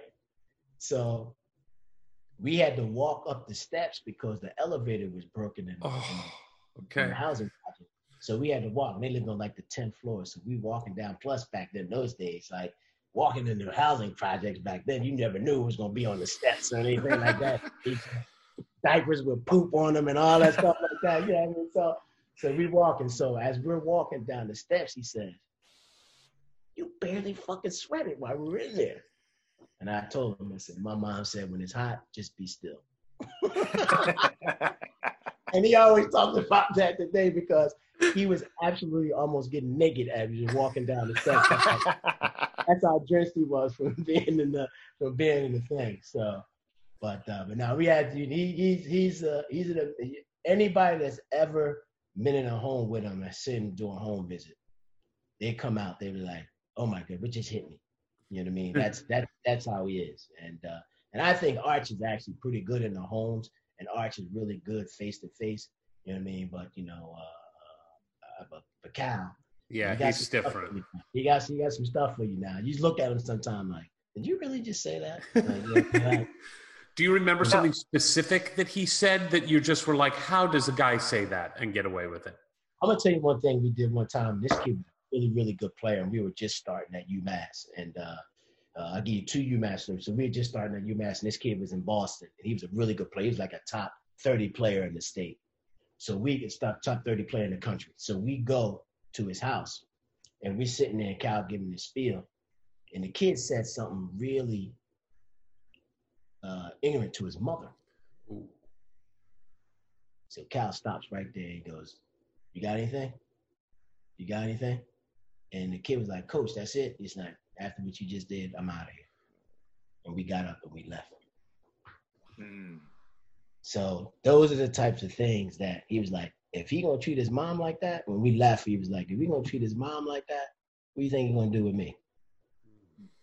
So that's some of the things that, you know, that you learned that he did that really keep it real with Cal in that respect. The other crazy visit was where Travis Best. Y'all know Travis Best. Sure. So Travis Best was from Springfield, Mass. He's about 20 minutes away from us. And greatest kid in the world. Came to our camps at UMass, all that stuff. And, you know, he's a top 10 high school player. You know, McDonald's All-American. He throws us a bone. He let us come in on a home visit. We got absolutely no shot at getting him. I think this is probably my second year, Cal's third year. We got no shot. We got no shot at getting Trav, right? So we're now the people in Springfield at this time, UMass had been one of the worst programs in the country, right? So the people there We're in there. Cal gives his spiel. Travis's sister starts laughing. She's like, come on, man. No way. She's killing Cal in this home visit, right? So Cal says, in the next 4 years, I'm going to be in the Final Four. Even I looked at him like, oh, this guy's mine. I'm like, oh my, this guy, he done really went crazy with this one, right? 4 years later, we're in the Final Four. God. Talk to us about that. Now you stood earlier. Yo, but 4 years later, we're in the Final Four, and I used to see Travis's dad because, you know, Springfield's the closest city to Amherst, and I'd be in Springfield on a dinner, so I would run into Travis's dad, and he would talk to me about that day. He says, that guy sat in there and said, in 4 years from now, we're going to be in the Final Four. God damn it, if he didn't just do it. I'm surprised Calipari doesn't send the sister a card every year, like reminding her. That would be something that he would do. She was embarrassing to the point where I was getting ready to say, yo, you know what I mean? But that's how bad it was. That's how bad it was. And Cal was like, in 4 years, it'll be in the Final Four. I looked over there. I was like, oh, wow. He didn't just say that, did he? You know, that's real quick, Ward. I know you had a question about the Final Four run, but I just want to pick up on something that you just talked about right there. We've talked to, obviously, Archie. We talked to Mike Roberts. We've talked to people about, you know, what is the pitch? Like, how do you pitch a recruit? We've heard a little bit of that. But I am interested in the craziest thing that a parent or a sibling or a recruit has said while you are recruiting them, like in an in-home, like the sister going nuts there. Do you remember any other in your time of somebody saying something that just made you just question what the hell you were even doing there? No, because I think you always have to make sure who you're going to see. So you screen it out first. You go screen it out first. I've been in there with some mom. When I was a head coach, it was a kid. His sister actually is one of the all-time great players at UConn, Brooke Sales. Okay. And I remember going in, and his mom drilled me because at that time we was going through the whole Canby thing. And she kept telling me, I don't know why you're here. Y'all going on probation. My son ain't going nowhere. We're going on probation. And I wanted to strangle this woman that night, but, you know, I was nice. Actually, it was so bad that the kid and the high school coach, when we walked out, they apologized. And the sister, because she came in a little later, they apologized. Like, sorry, man, I didn't mean to go through that. But I think you know what you're getting yourself into before you go in there. So it's not going to be anything crazy other than maybe some kids running in and out of the room. I always like the ones where the mom cooked. Yeah. I mean, I've been someone's mom's had some spreads, man. It was like, well, you ate so much you couldn't even do any talking. You ready to go to sleep. So, but I've been in some ones after that. Those are the ones that I enjoy. But most of the time, you have a good feel for going in there and doing. I've never been a part of anybody that was wild and you know, Jimmy V used to have Tommy Better Marco. He got undressed. You know what I mean? Yeah. He would get undressed and have NC State. You know what I mean? And so we ain't do nothing. We didn't do nothing like that. It was nothing crazy that way. So yeah, I just wanted to circle back around to that experience of going to the Final Four, because obviously you're going to go back multiple times with Indiana, but this was the sneak preview of this when you went there with Coach Cal. And what was that like for a Philly kid who didn't even believe it when your head coach said it to a recruit, that 4 years later, there you are? What's the experience? What was it like for you? I mean, you know, we had been good for like 3 years in a row. So we felt as though actually the team that we thought would go to the Final Four was the year before. Because we had Lou Rowe, who probably Marcus Camby and Julius Erving are the top 3 players in the history of UMass. Lou Rowe was the one who started it for us. He put us at a different level. He gave us a team that when we got Lou Rowe, we went from being a team that was just good in the A-10 that could play nationally, because that's how good he was. Wow. And then once we got Marcus, boom, that was it right there. But the year before, we thought that was the best team we ever coached. It was the deepest team, right? We had Lou, we had Derek Kellogg, who's a coach at LIU now. We had Marcus, we had Dante Bright, who was a top 5 high school player, Dana Dingle. We had a good bench. The Puerto Ricans, actually Carmelo really didn't play, but Edgar played. Like we went 8-9 deep. I mean, we were good. And we lost to Oklahoma State in the Elite Eight that year. The next year, we're a little nervous because Marcus had never really played the way he played. So one of the things we would talk about in the office was, do we think he can take it up another level?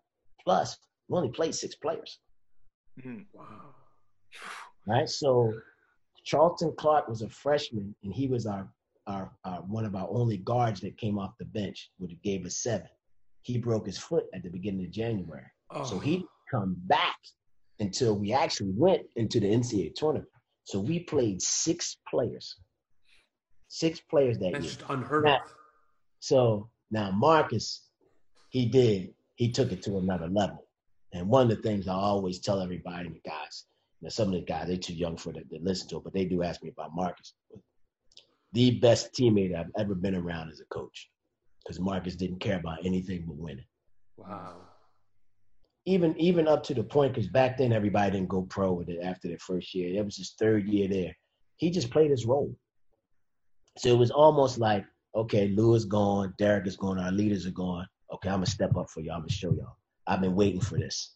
You know what I mean? I didn't have to do that because we had Lou. Now, you know what? I'm going to show you. And he just took his game to another level. Plus, Dante Bright was an unbelievable college player.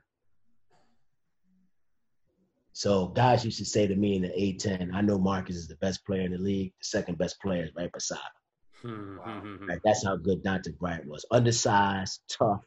You know what I mean? Dana Dingle, another one. Undersized, tough. Our guards, Carmelo. And you got to remember, Edgar played. Carmelo only played after we kicked Mike Williams off the team midway through the year before. Wow. Mike Williams, arguably one of the most talented players we ever coached at, but he was a fool. So we got rid of him. So we got rid of him, and we kicked him off. And Carmelo, that was the only time he played. You know, me and Cal would have discussions about, go get me somebody because Carmelo's not good enough. No, man, this kid ain't good enough, bro. And we had this kid who actually led the Atlantic 10 in scoring from Pittsburgh named Tom Pipkins, and he used to get on me. You got me getting Carmelo, and Tom Pipkins is leading the league in scoring. So I'd be like, yo. And I had a lot of discussions with Carmelo. Dude, you're making me look bad. You gotta step it up and play, man. This your time. And if you ask anybody, they will say to you, they don't realize he played like a year and a half. If you talk to anybody, they would say he had this super duper career. He played a year and a half. Wow. But he came in, he was ready. We had those 2 guys, and we had this kid that came off the bench. We had Tyrone Weeks, and what we would do was we would shift either Carmelo, not Carmelo, if Edgar Padilla him and Carmelo pretty much played the entire game. We never really took those guys out. And they were really good defenders, and they never fouled. Wow. That is everything. If anybody needed a blow, we would shift Dante or Dana to the perimeter. Tyrone Weeks was a sub. He was sub for any of those 3. So our interchangeable parts were actually really good on that team. And we had another kid, Rigoberto Nunez, who's a walk-on for us. And we used him as emergency. And until Charlton came back in the NCAA tournament. But we played 6 players that entire year. But Marcus was so good because pretty much you could play him as a guard. Right. So that's how good he was. The thing about Cal, one of the geniuses of him is, we never post Marcus up. Huh. Because he wasn't strong enough. So we played him off of the lane, and he would face up and drive you. But he had a nice little 15-footer, and he could really pass and put it on the floor, because Canby, what people don't realize was he was 6'2" until the 7th to the 10th grade. So he was a guard. So his last 2 years of high school, he grew to be 6'11". Wow. And so he was more of a guard than he was a big guy. So Cal never posted him. Cal played him off the lane, and we played our offense through that. And he could really pass and handle and do all those things. You know, Cal, it was funny because Marcus wasn't like the hardest working guy in the world. And I used to say to him in the locker room, in the training room before practice, how long are you going to practice today? So he'd be like, man, Cal going to have us out here for 3 hours. I was like, give us one of them performances. You want to be out here? So he would block shots, rebound, and take it the length of the floor, pass.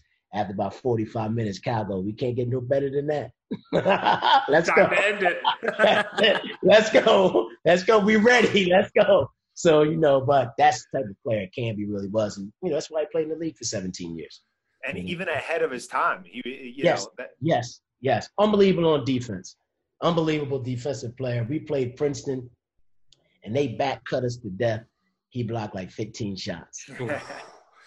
Right? He was a freak. They were back cutting us so bad, and he just he take one step from, because his man was actually, they played with the high post big. So his man was actually at the foul line. Right. He would take one step, boom, go get it. Pico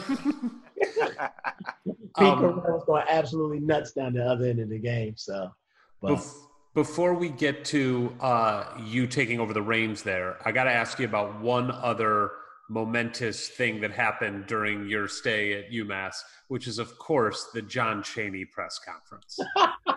So where were you when that all happened, and what is your perspective on it?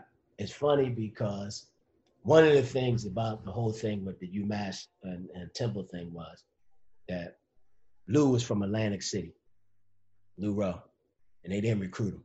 Mm-hmm. He'd have went there if they didn't. They thought he was too small. And so Lou loved Philly. So during our recruitment, I would get him up to Philadelphia and play in the leagues and stuff. Ah, nice. He loved it. Right, he loved it because he's from AC, which is about 45 minutes away. So he would get up there. So one of their assistant coaches, when I used to go to Philly, because Tyrone Weeks was from me, I recruited Philly a lot. So I would go in there, and one of their assistant coaches would talk about, you guys think you're us, because they dominated the league, right? And I used to say to them, we coming. Okay. So they used to say to me, I don't know why you think you're coming. I said, you see that guy Lou was probably playing in the summer league. You see that dude that just walked out that door right there? You're going to see why we're coming. And there was another guy who, he passed away. And one of the assistant coaches, Jim Maloney. And Jim Maloney used to always say to me, the biggest mistake we made was not getting Lou Rowe. Wow. He was like, he says, bro, I used to beg him, man. They say, he's not big enough. He says, I'm telling you, this guy different.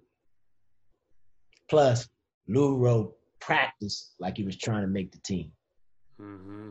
He was one of them types of guys. So it was easy to coach and easy to coach everybody else because of the way he was.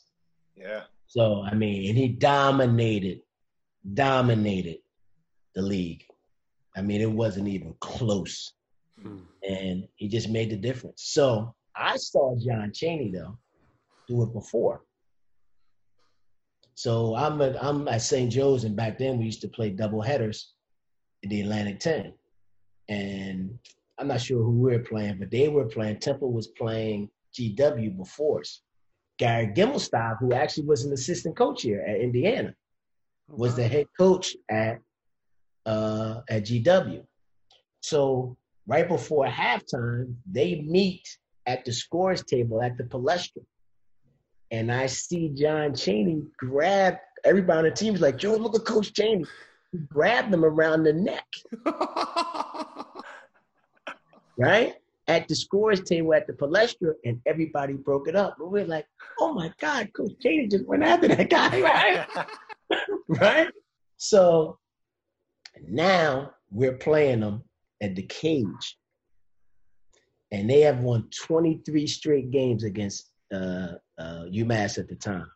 So Cal says to me, I just want him to uncross his legs, man. Like, guy crosses his legs when he's playing. It's like not a big deal. I want the guy to uncross his legs. This night, he uncrossed his legs.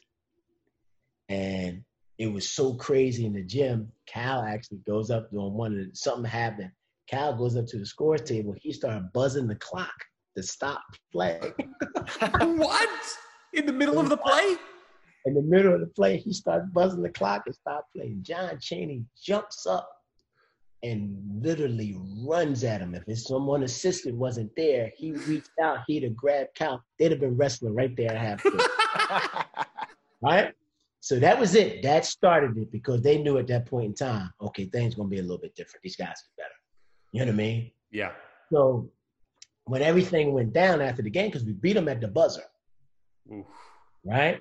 So the guys on the team, Aaron McKee, who's a coach at Temple now, young, he grew up, he was one of my young guys. Good and player. I talk to him all the time. So afterwards, I asked Blue, I said, yo, what happened? Why coach lose his mind? So he says the assistant came in after the game was over and said Cal was complaining about the referees.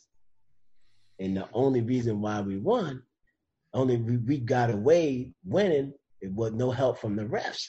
Oh. So they said, Aaron McKee and Eddie Jones, they both told me that. They said, Coach literally jumped out of his seat and ran into the media room, and that's when it started. So Cal, I'm in the locker room. Cal comes to me, right? And I don't really believe it because he's like, bro, he tried to attack me. But Derek and Mike come back and say, yo, he went after Cal, right? I thought they was going to fight and all this stuff like that, right? And they would laugh because there's like, Cal act like he's going to go back at him, but he knew we was going to stop him. But Cal, everything calmed down. Cal says to me, he goes, you ever seen anything like that? And I said, yeah. I saw him go after Gary Dimmelstock. You're not the first one, buddy. Believe me. And he got the Gary Dimmelstock. Yeah. And that was a circus after that, though. But yeah, so wow. So Cal's time at UMass is ending. He's heading off to the NBA, and you get the shot to your first head coaching job at a pretty big place, coming off of huge success. It is never easy replacing a guy that has had huge success. What was that whole time period like for you? When did you know you were going to get the nod? And just what was it like for you stepping into that role?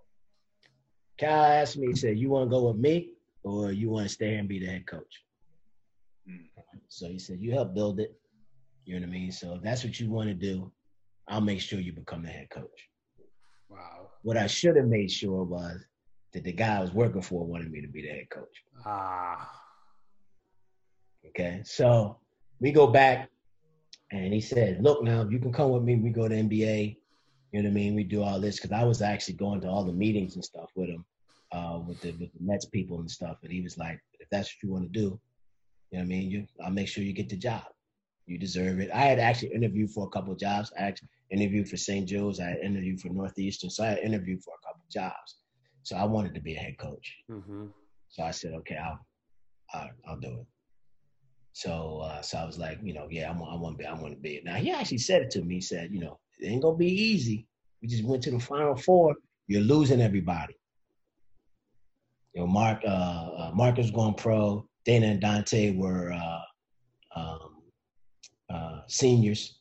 You know what I mean? So we're losing most of that team. We were starting over a little bit. Now we had a good recruiting class, but we were starting over a little bit. And but I wanted to be a head coach. You know what I mean? It wasn't a big deal. Yeah, I wanted it. So he was just like, I got you. So.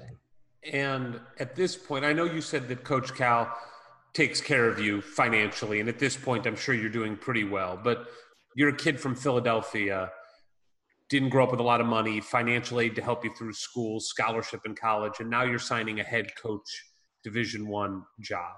I assume this is now kind of life-changing money. Come on, bro. Did you show out a little bit? What'd you go buy? I mean, what did it feel like? Give us something. Now my contract was I have a finance degree.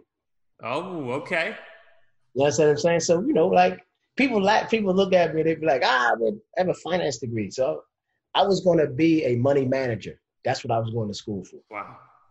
I wanted to let me go on Wall Street. You know what I mean? Let me do that's what I went to college for. All right. So in terms of showing out, no, Cal always says I got the first nickel I ever had in my life. So I didn't do it, but I'll be honest with you, like even towards the end of my career, my last 2 years, I had a couple opportunities where people called Cal and said, hey, look, man, we want to talk to Brew. And this was as an assistant, not even being a head coach. I mean, we want to talk to Brew. So what Cal did was he said to me one day, you're only going to leave here if you're going to be a head coach. I'm going to make it so nobody's going to outbid me for you. So that's one of the things that he did. And That's then, it. you know, so now to come to the game and I do get paid. Yeah. I'll be honest with you. When I got paid, that's when I sort of found out also too about the people I was going to work for. Really? So that quickly you found out that you were not welcome? You were not their guy? Because, and I know I wasn't going to get, because you got to understand, I wasn't going to get what Cal was going to get. Sure. But, because Cal's, you know, Cal, I'll tell you, his first couple of years at UMass, he made like $60,000. You know what I mean? That's how it was. It was the late 80s, early 90s. That's how you got paid. You know what I mean? Right? My first 3 years as an assistant, I made $30,000 full time. You know what I mean? Right? You know, like, he make no money. You know what I mean? It wasn't like that. So now I know it. But when we started getting into the contract, I got an idea what I was going with. Because you knew they were undercutting what your worth was. Well, here's a guy, he's my best friend. He tells me what he got. Right. This is what I got. And he actually was telling me, you probably won't get this, but you should get this. And it was hard. Now, I got paid. I'm not going to lie. I made a lot of money. 1995, 96, you know what I mean? I got paid. Yeah. Did you buy your parents anything at that time? My mom would never leave, even to the day, right? My dad, though, I always tell him, y'all know about layaway. These guys don't know about layaway. I said, everything you did for me, you put it on layaway because I'm paying for it now. When he was alive, he got everything he wanted out of me. So I bought him a car, things like that. I fixed up my mom's house, although she won't move out of the place. You know, I did all those things like that. You know, I did those types of things. But I've always been pretty good with my money. So, you know, I've always, so that's always been a good thing. I've been a good saver. I had some good investments, you know what I mean? So that's always been a thing. So it kind of runs its course there at UMass. Obviously, it seemed like now in hindsight, at least, or maybe even when you got into those contract negotiations, it was kind of doomed from the beginning, but you get a fresh start at Drexel. You go back home, you're coaching in Philly. What was that like coming into that program and, you know, not living in the shadow of somebody like Coach Cal? I mean, I'll be honest with you. I didn't mind living in the shadow of Cal.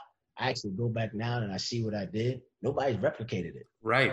There has been no success like that since. They thought I was a failure. 2 NCAA tournaments, right? And 1 NIT in your 5-6 years. 5 years. 5 years, yeah. They would take that in a heartbeat right now. Bruiser? Indiana would take that in a heartbeat. I feel like, you know, so it was one of those things where it was like, you know, I didn't worry about that. I actually thought we were on our way. You know, the whole thing that happened with Marcus, you know, that stumped us a little bit. But did that happen right away for you, right when you stepped in? My first year. So what the hell was that like, dealing with that? It was tough. And again, I go back to the guy that I worked for, and he didn't help me through it. Right. I just handled it myself. But I actually thought we were turning the corner. You know what I mean? Like, we're getting some good players. We had some good recruiting classes. Things were going to get better. But by that time, I was gone. So, and I will say this. One of the reasons why I was only out of work for about 3 weeks as a head coach was because I think other people saw that too. Right, sure. Mm-hmm. You know what I mean? I actually had calls during the season because they knew, everybody that had calls from people during the season saying, hey, man, that thing don't work out. I want to talk to you. I actually had 2 meetings at the Atlantic 10 tournament with 2 schools who were firing their coach from the same league. They came in my room and knocked on my door. Wow. ADs came in my room. One was an AD. The other one was a representative from the conference that you're in. It was all in the same hotel, an A-10 tournament. And a guy knocked on my door and said, yo, what's going on? And I was like, what do you mean? They're like, yo, if you don't come back, I want to talk to you. Wow. One guy knocked on my door because I'd known him for a long time. The other guy talked to me in the lobby. So we had made it to the finals. So, you know, we was there the whole time. We lost in the finals that year. And the one school I actually sat down, I visited it twice. I actually thought that's where I was going. And one of the other schools, I always tease my assistants that the day I came back, 2 days later, I got fired. We lose. 2 days later, I get fired. The next day, I was on a job interview. And the guy was like, yo, this is your job if you want it. And I told my assistants, the money is so low, we're going to have to all live together, all our families. It was a Division I school, so I was like, we're going to, because you know, where the school was, I was like, we can't afford to live here by ourselves, so we're going to all have to live together. So, and then actually Drexel was the last school they called. And I was surprised that they actually fired their coaches. They only been there for 2 years. Yeah. And I knew those guys because once in a while I would go back to Philly and play lunchtime hoop with those guys at Drexel. Nice. All right, so you know, I didn't know the administrators. I just knew Billy Herring and Steve and those guys. But we would go play lunchtime hoop once in a while when I was in Philly, and they were the last school to call me. And guy Tony Canaris, he was like, "Look, I want you to come back, you know, be a part of it." And my dad, he was like ecstatic. Oh yeah. You know what I mean? So I had to tell my wife at the time, yo, we getting ready to take a serious pay cut, but we moving to Philly. Was she from Philly? No, she's from New York. Oh, okay. All right. And she wasn't big on it at first because it was like, you're going to go back there and you're going to be hanging out with all your friends. I know how it is when you go back there. Yeah. You're going to be hanging out with all your friends, but it wasn't like that at all. It was good. Well, look, you go back home and you did do something that very few people get to do. I mean, there's 350 college basketball programs. You got to go home and you built something. You built it over 15 years. And, you know, right now, I don't know what the average lifespan is in college basketball, but it's got to be, 5-6 years maybe of a head coach. What did it feel like to go back home, get your roots in, and really build a program that you wanted to build? I love being back home. I ain't gonna lie. Philadelphia there's not a better basketball city in the country, pro, high school, and college. Put them all together. There's no one best, no thing. But they cover high school. They cover it. Like, you know, so there's nothing like, now here I come back, I become the head coach at Drexel. And you know what? You know, Drexel's not in the Big Five. Right. And people didn't really realize that. You know what I mean? Oh, you going back? No, I'm not coaching in the Big Five. Plus, they were going to a new conference. The CAA, they were in the East, and now they were going to the CAA with Hofstra, Towson, and Drexel was one other school. I'm missing somebody. Wasn't St. Louis in the CAA for a moment? No, they weren't in the CAA. Okay. CAA, VCU, Old Dominion. Oh, okay. Mason. So, you know, I actually started looking at films of the, you know, other teams in the league. I was like, oh boy, we're in trouble. Just the size of the player alone, I was like, man, we're in trouble with this thing right here. But I love being back home. And the people there, the media, and all those people that there, they treated me great. It was like, welcome back.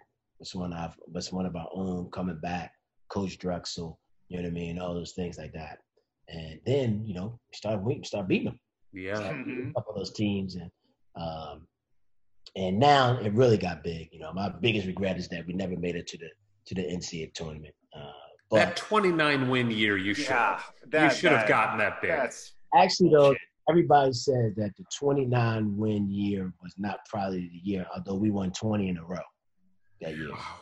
The year that they said that I should have won, I should have went to the NCAA tournament, and we were on the bubble, we went 25-8 or something like that.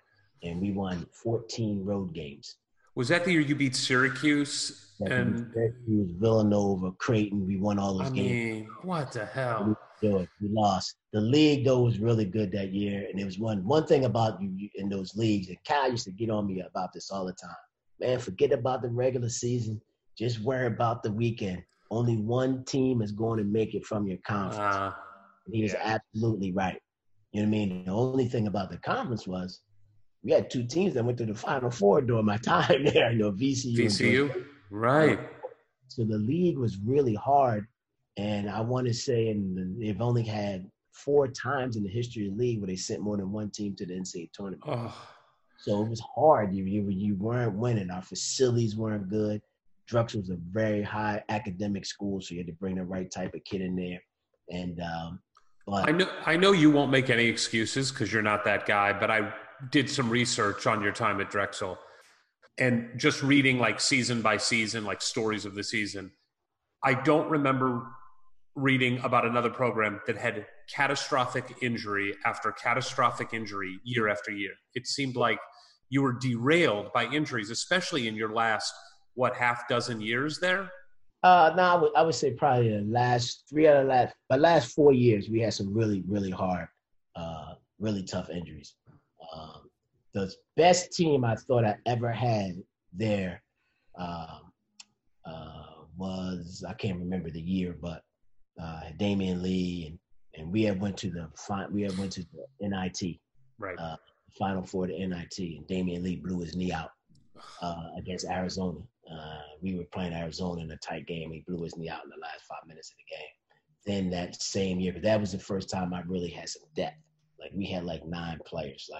But when you're at the mid-major level, you're 8 or 9 guys. You can put them in for a little bit, but they ain't guys that you can make tough.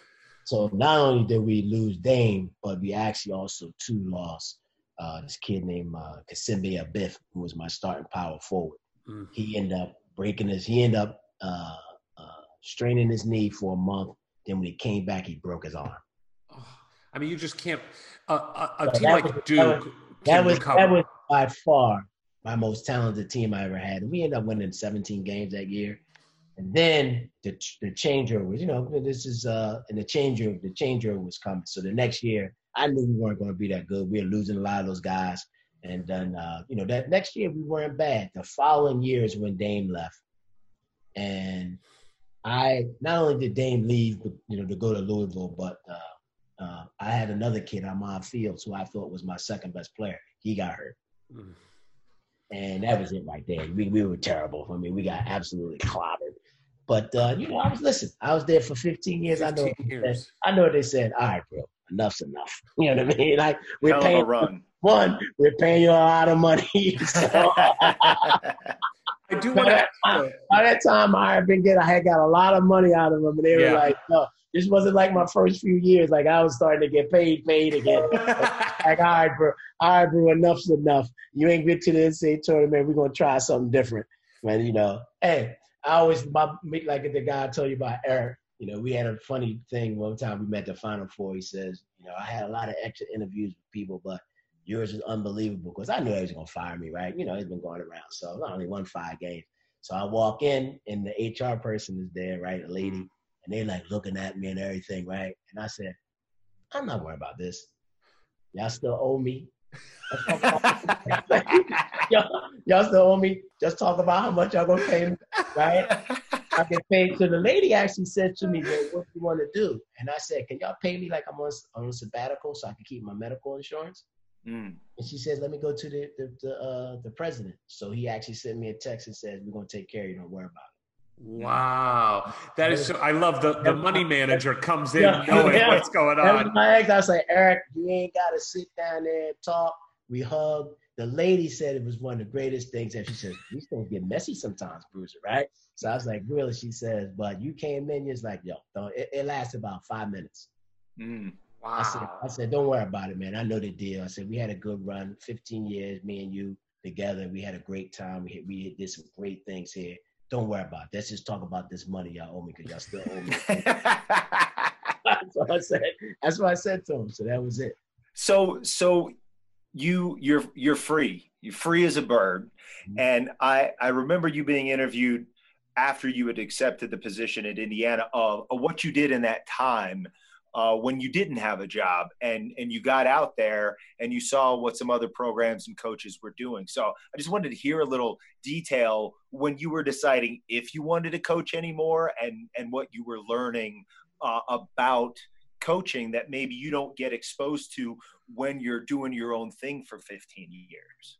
Well, a lot of things had changed. I was getting a divorce, through all this stuff. my daughter was going on to college. She was I want to say a sophomore or a junior in college. And so I was really by myself. And so actually Cal and my agent was like, take the year off. Rejuvenate yourself. Yeah, especially because Drexel was still paying your ass. That's a true sabbatical. That's exactly what my agent was like, dude, you're getting ready to get a lot of money to sit home. We're going to try. But you used it. I mean, you used the time. Yeah. And he said, we're going to try. He says, look, I'll get you on TV. If you like it, we'll do the TV thing. If not, he says, we'll be involved with some stuff, or you can go be a high level. My agent said, you'll be a high level assistant if that's what you want to do. One of the things, because I think I've done well with my money, I didn't come back to work because I had to. Right. I came back to work because I wanted to. If I wanted to, I could have just chilled. You know what I mean? There have been some things that have been different, but I had done pretty well, even with the divorce. You know what I mean? I know. I think Bruiser and I went through a divorce at the same exact time. Oh, yeah. You know what I'm talking about. Oh, yeah. Writing those mortgage checks every month is really fun. Yeah. So I went around. So what I did was, honestly, the reason why I did it is because Fran Dunphy, Phil Martelli, and Jay Wright, as much as we have been around each other in all those 15 years, and Phil was an assistant coach for me at St. Joe's. He was an assistant when I played. I had never went to a practice or watched those guys practice because we always played them. Right. So one of the first things I did was I called those guys up. I'm coming to practice. I wanted to see how they worked. You know what I mean? How they operated. So I probably went to about pro and college, probably about 15 practices.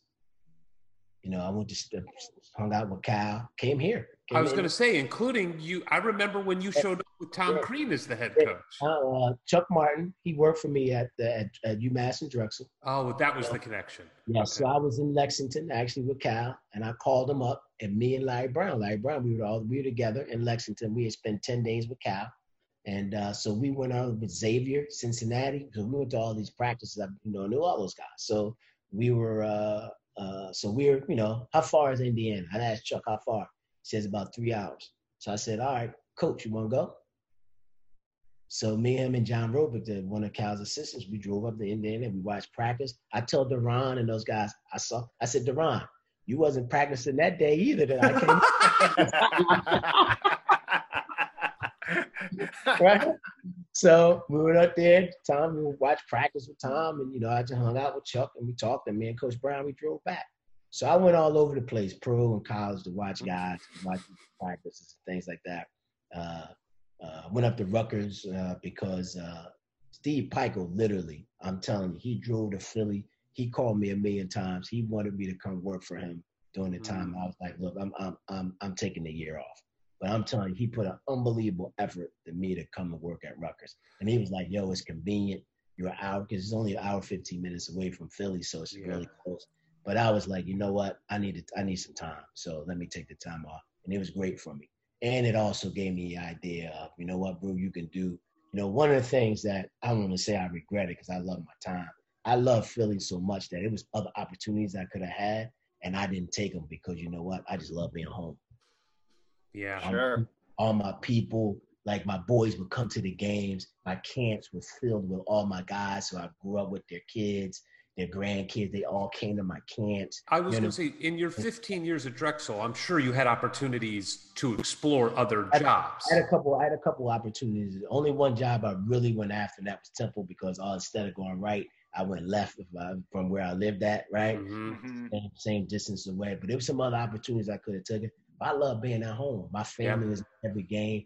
And when I got hungry, I just called my mom up, and I drive 15 minutes to get some food. I mean, you know what I mean? My sister, like my boys would come over the house, we hang out, you know what I mean? Those types of things like that. So it was so convenient for me.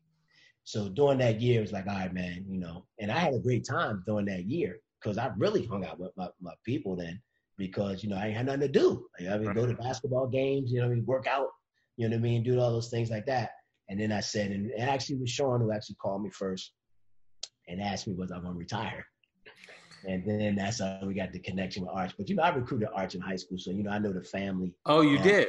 Yeah, I know his Uncle Tim and his dad. I mean, we go back, Sean, we go back a long, long way because they're real close with Cali. Grew up in the same neighborhood. Right. And you're all Pennsylvania kids. We're all Pennsylvania guys. They from Pittsburgh, which is a town. I'm from Philly, which is a city. We discuss that a lot. You know what I mean? We discuss that a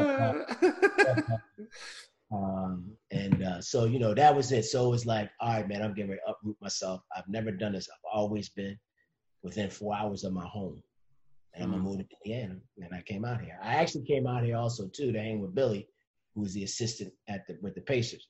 So I spent like 5 days with them going to watch practice. They played LeBron at Cleveland. They played OKC, and they played Detroit. And I stayed out and I watched those 3 games. I would go to practice, be a part of their meetings and stuff like that. So, you know, that's great. That type of stuff. A lot of the guys, the pros, wanted me to be in the G League, but I wasn't ready for the G League. So I was like, nah, I'm not going to do that. I'll just go back into college. So what was it about the situation? Obviously, there was a family connection there. You knew the family there. You had to be comfortable with that. But to uproot your life, to head west for the first time and drop yourself into this situation, what were the factors that made you say, this is how I'm getting back into it? I know what one of the factors must have been. A little bit of money. I'll be honest with you, though. Not necessarily, not really. Okay. Arch is probably one of the only people I never negotiated with the money. He just really? said it is, and I was like, all right. I wasn't worried about it. You know what I mean? I'll be honest with you, it's Indiana. Yeah. I mean, like, I'd never worked at a school like this. UMass wasn't like this. You know what I mean? UMass wasn't Indiana. Like, you know, I watched them on television. You know what I mean? I saw the whole Bobby Knight thing. That's my era. You know what I mean? Like, so, you know, I played all-star games against Steve Alford. You know what I mean? So, you know, this is my era. So I was like, okay, like this, I'm going to really get a feel for big-time basketball if this is what they all say it is. And, you got to trust Arch. You know, I had watched his career from afar. We had actually recruited a couple guys against each other when he was at Dayton, and I watched them. And so I know, okay, I'm going with a good guy. And, you know, I got some information on him for some of the guys that coached against him in the Atlantic 10. And they're like, yo, bro, you know, he's good. You know what I mean? He'll be good. Now, you got to understand, he was the only guy I knew. I didn't know anybody else on the staff until Ed came. And actually, Arch was like, call Ed, you know what I mean? Call Ed Schilling because, you know, me and Ed had worked together at UMass. But I didn't know anybody. I didn't know T.O. I didn't know BC. I didn't know none of those guys. So it was definitely a leap of faith in terms of myself. But I was like, I think I'm going to work with a guy who knows what he's doing. And I'm going to experience big-time basketball. This is Indiana. They say it's a blue blood. I'm going to see what it's all about. And, I mean, it is what it is. And I was going to say, how does it compare to what you thought it was? Does it feel different when you're in Assembly Hall or anything, press conferences, whatever, the bubble that is Indiana basketball? Is it as big time as you thought? Yes, it is. I mean, like at Drexel, you know, our gym was like 3,000. You know what I mean? And actually, although the CAA was a good league, other than VCU and Old Dominion, I mean, you had fans. You know how they talk about having no fans? I remember we played Townsend one year. They were having a blizzard. And we played them, and they were going to cancel the game, but everybody was there. The refs, everybody was there. They said, we're going to play. There was 6 people in the stands. It was senior night. You're ready for it. And the only people that were there were the parents of the 3 seniors that they had. And I played in some games. When you look around, it's like 100. And I'm a Division I coach. You know what I mean? But I looked around, like, oh, it's like 60 people in here tonight. So I've been, I experienced that. You know, we had UMass is only 9,500. You know what I mean? So, right. like, you know, so like, I never really, but I played in some places. I've been in the Yum, I've been in Lexington, I've been in some places, UCLA. I mean, I've been in some places where I played where I was the visitor. But not when you walking in there every night and you're like, okay, all right. You know what I mean? This ain't bad. Mm-hmm. You know what I mean? Like, you know, this is what, you know, for a long time, when we went our Final Four runs, this is the type of electricity that you get for the games. It gets you up as a coach also too. So in that respect, I will say I haven't been surprised. It's been it's lived up to my expectations. I mean, I tell everybody now all the time, like, well, y'all better come here before they either fire me or I leave. You better come here and watch a game. You ain't getting no better atmosphere than you're getting in this place right here. And I've had a lot of my boys come from Philly, and one guy came from Louisville. A couple people came last year from Florida State. I mean, they were like, yo, a couple people came for Michigan State. They're like, yo, it's a little different, man. I was like, yeah, it gets it going. They get it going in here. So the atmosphere is unbelievable from a game to game thing. So, and that, you get excited about going into the games. Yeah. Just for the atmosphere itself, I will say that. Some of the other things, I think they've done I think Arch has done an unbelievable job. It's a shame about coronavirus because I actually thought we were going to go to the NCAA tournament, and I actually thought we were playing really well enough to not only go, but win. Mm-hmm. You know what I mean? Like, we're going to go to the Final Four. I don't know about that, but I thought we can go, and I thought we could play against anybody at that point in time the way we were playing. And we had actually lost some games up to that point. You know what I mean? Some close games. I thought the way we were playing were unbelievable. But I thought from day one, Arch has really built it. And this is where it goes a little cuckoo here because people are like, we've improved we went to the tournament this year. We've improved our wins. We're more competitive. I know Arch on your podcast talked about now being better in the league, but we're right there. Right. You know what I mean? We are right there. And I think he's done an unbelievable job of building it. And places take time. Now, I know all the history and all that stuff here at IU, and people can be a little bit impatient, but Rome wasn't done in a day. You know what I mean? It was built in a day. And I think he's getting to the point where, when I go try to recruit somebody for him, I talk to him about, I think we're almost at that point where we can take that thing to that next level. Mm-hmm. You know what I mean? Yeah. You always need players to do it. Some of the guys we're recruiting, I think he's gotten it to that point where you can. Kids are listening to that more than they would have in year one. I hope so we can get a few of these guys.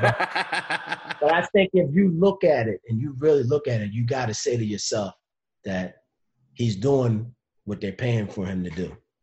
Well, what you guys as a staff have done let's talk about recruiting for a second, just from the state of Indiana. I mean, we did a whole other thing on this. It's the first time in the history of Indiana University where we have 3 Mr. Basketballs from the state in 3 consecutive years. The first time ever. Did you know that? Yeah, I knew that. But one of the things that Bruce, like, what do you think I am? I get it. I'm a coach, asshole. Let's go. I mean, and talking to the people, and not Arch saying this, but people outside of here, they were like, all right, you want to win Indiana? Yeah, of course we do. Like, recruit the kids from the state. People love that. Okay, and people love that you guys, that they want to win, but they want to win with Indiana kids. Okay, that's one of the things. So what we do? So we say, well, who's the best players in the state of Indiana? I don't know. I wasn't from here. Right. I mean, I never really recruited the Midwest. Ohio, maybe a little bit, but I never was a Midwest recruiter. So who was the top 3 players in the state our first year? Romeo, Rob, Demezy. Right. Got him. Right. Next year, who's the best players in the state? Okay. Right. Trace. Armand. Keon Brooks. Got 2 out of 3. All right. Now we have another recruiting class. Who the best players in the state? Well, we just got them. Yeah, all of them. Trey, Anthony, and then Christian, one of the best players in the country. Yeah, so so you're in there and you're doing what they they ask you to do. Got to put it together. You know what I mean? It makes it a little bit harder. I think us getting Romeo made it cool again to come back to the school. You know what I mean? For the kids in the state. I will say this, as a person who's going around the state and recruiting a little bit, I will say you're into it. Like, if you think we got a guy and we on it, y'all on it. You know what I mean? People are on it. They at the games. Like, all these, I say to myself, these guys are like 70 years old. They come into these high school games with the red overalls on. I'm like, come on, man.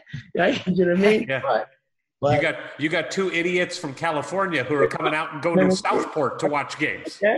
So, right. So I mean, like, so I mean, we've done those things, and I think he's put us in a situation where we can do it. Now you got to do it. I mean, I was a head coach for 20 years. I got fired, so I actually definitely know what happens if you don't. But I think Arch has done an unbelievable job of getting us to that situation where, and like I said, that's where it goes back to saying why we didn't make the tournament this year. You know what I mean? Like, well, not make it, but everything got shut down. And now just bad luck. That was the next step for us to be able to do it. So. Well, I have to imagine, because we're there on the message boards, we are the crazy Indiana fans, that it really feels like the tide turned when we all realized, oh, this is an NCAA tournament team. The state has been effectively locked down. This is all undeniably going in the right direction. And I know it's more limited to Zooms right now, but do you feel that as a staff that the confidence of the fan base and the state is really starting to swell to the point where when you're talking to a recruit in state, there's their coaches, their parents, their friends, they're all like, it's less of an uphill battle because they've seen the way it's being built and it's going to be something that sustains? I will say from day one, I think Arch has done an unbelievable job. One of the first people we went to see was Rob Finney. Okay, so that was our first, me and him. We go to his high school. And I think his presentation, I watched his mom and his high school coach. I know his high school coach was hyped up about Indiana being there. I'm sure Tom Crean and winning there a few times. They recruited him too. But I just think Arch presented to a point they were like, okay. Because I know his mom told me on plenty of occasions that if y'all didn't come, he wasn't going there.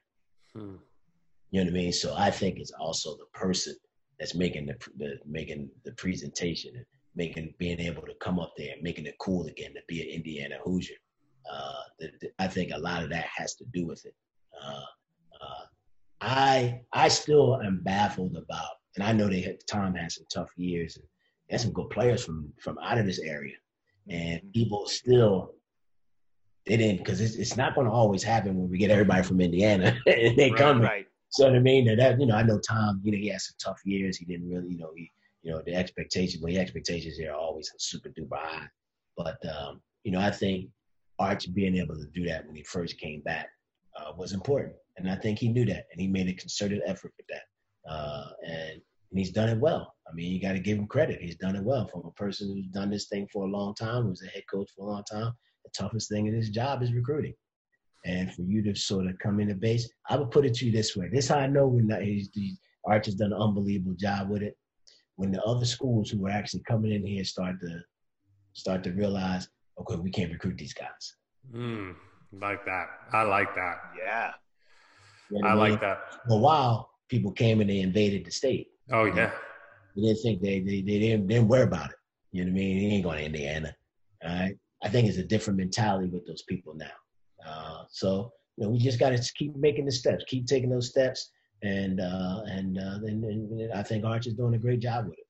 So you talked a little bit about the big time basketball atmosphere, which is phenomenal at the games. The fan base loves it; they're into it. There's some downsides to it also.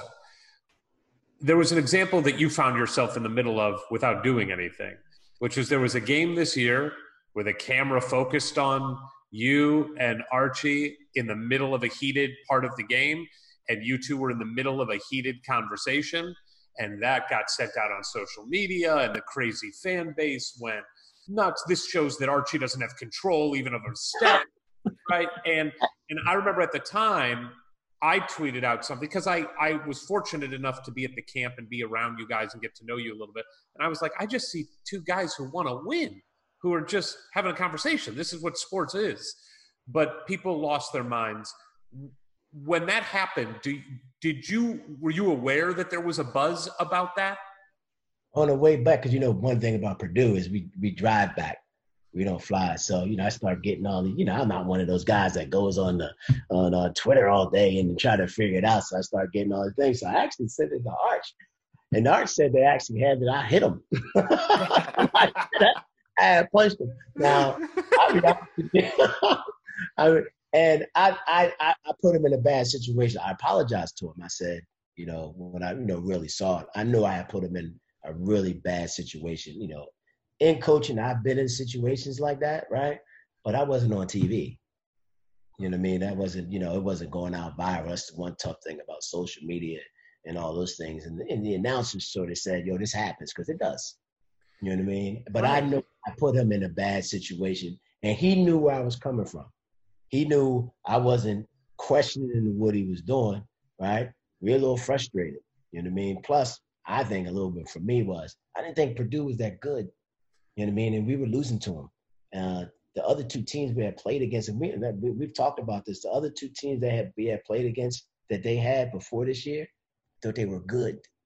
You know what I mean? They were a good team. This team, I thought they stunk, to be honest with you. We were losing to these guys again. You know what I mean, right? And, you know, it came out. But I put them in a bad situation, and because you don't want to do that. Now, you do have your arguments on the bench and things like that. You know, I started waving my arms. I mean, I got into it a little bit, but I put him in a bad situation with that. But you're being a little hard on yourself, because you only put him in a bad situation. No. I mean, that's you know, like you don't want to. I wasn't trying to show him up. Right, of course. That's what it comes out looking like, especially nowadays. And now you got guys that you got on it, and you made a great comment. Oh, they're just trying to win. Most people, they ain't looking at it that way. You know what I mean? This is not the old days where you could do that and everybody laughed it off. You know what I mean? So I know, because everybody wants to create. Yeah, everybody wants to do it now. But I think especially since we're losing to Purdue. Right. And now it's like, oh, here we go. We're losing to these guys again. We stink. I was like, yo, we haven't stunk all year. We just lost to Purdue again. You know what I mean? So, like, it's not one of those things. But I did put him in a bad situation. And I apologize to him, because I've argued with my assistants my entire career. We actually talked about it on the Zoom the other day. They told me how crazy I could be sometimes, right? But, again, it didn't go viral. I wasn't on TV. You know what I mean? That's the downside of the environment. That's the very downside of it. That's the tough thing about it. But I think the upside of your struggles with Purdue is that we were born and raised with an inherent hate for Purdue that you probably didn't have when you showed up in Bloomington. But with these first few seasons of struggling against them, can you now say that you that is the rival to you and the staff, who were sort of, you know, came in from afar, with the exception of Mike Roberts? Do you viscerally feel the rivalry with Purdue now? How can you not? I mean, but I will say this, though, and we've discussed this a lot. Our guys get up for Michigan State more than they get up for Purdue. Really? That's going well. I think so. I think that is the game. When I was at UMass, the rivalry, if you talk to anybody, well, who's your biggest rival, right? If you talk to people in Massachusetts, they say the biggest rival is Rhode Island, because they're close. I mean, anything about Rhode Island, it was Temple. You know what I mean? That was the game. When I was at Drexel, and we would talk about the rivalry, everybody would talk about Delaware. My players, Hofstra. That was the game. That was their game. You know what I mean? So, in a way, like I've been around for a long time, so you respect your opponents and how good they are and what you do. But I'll be honest with you, sometimes you say to yourself, why do I keep losing to these fucking guys? Yeah. And like I said, our first 2 years, I thought they had really good teams. If the kid doesn't break their arm, they could go to the Final Four the 1 year. Yeah. They almost went to the Final Four the next year. Probably should have gone to the Final Four the next year with some crazy luck. So, I mean, they've been good. I respect that. But when I looked at them this year, I was like, wow. You know, I don't know why, you know, give them credit. They beat us. I mean, I'm going to give them credit. You know what I mean? They beat us. If you're a coach and you don't see that, then you're out of your mind. But I just didn't think they had those teams that, like, I thought we were better. You know, we lost to them. How good does it feel to beat Izzo and Michigan State 3 times in a row? I mean, come on. I know how good it feels for me. It's funny because, you know, I know Tom for a long time, and we're recruiting. He always comes to me. I can't believe you guys keep fucking beating me. He goes, you fucking guys got my number. God damn it. Right? I was like, yo, he said, you fucking guys come to play against us, right? And then we laugh about it and everything. He said, but I can't beat y'all. He said, I can't beat you. But those things happen sometimes. You know what I mean? Of all the schools, you would say, they're not going to beat Michigan State because they're in Michigan, but that's the team that we beat. And that happens sometimes in sports. That's the team that you beat. Well, and you just got to look at it of how these things sort of align to build a program for the long term. And Michigan State was, more than any other program, the one coming in and poaching so many great players. So even as you're getting better season to season, to be able to go to in-state recruits and, Izzo with his kabillion Final Fours and be like, yeah, but he can't beat us. So you might as well just stay home and play. Yeah, just stay home, Trace.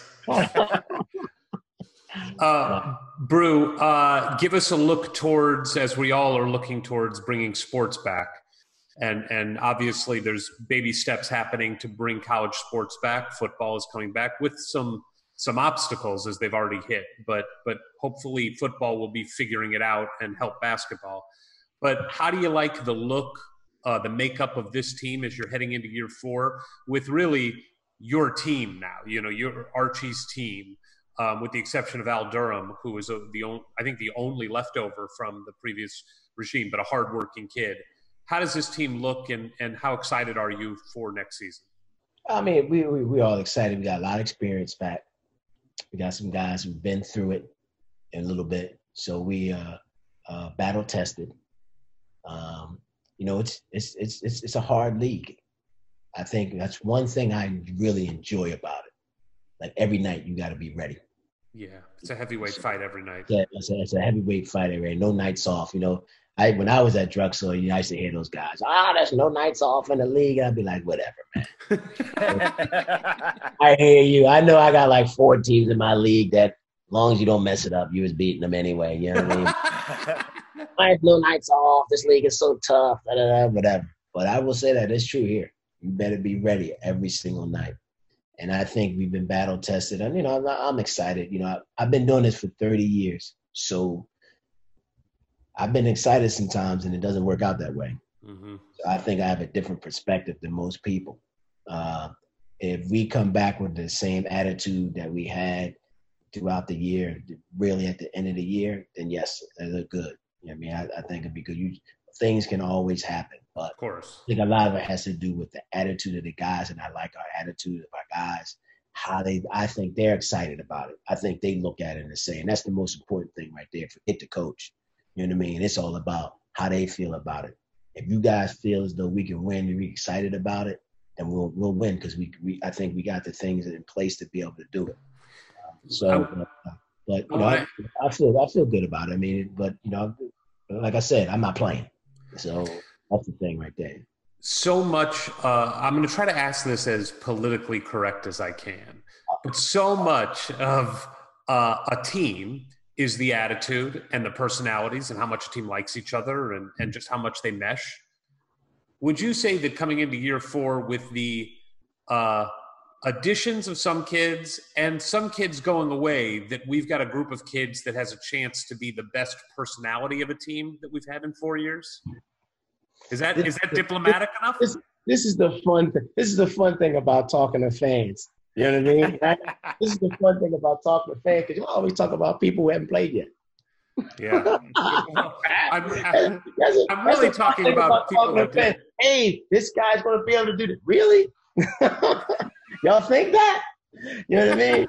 So, being, as they call in Philadelphia, being an old head, that's what they call you when you're an older guy in Philadelphia. They call you an old head. Being an old head, you just hope that you're able to get, how talented they are. But this is a different animal.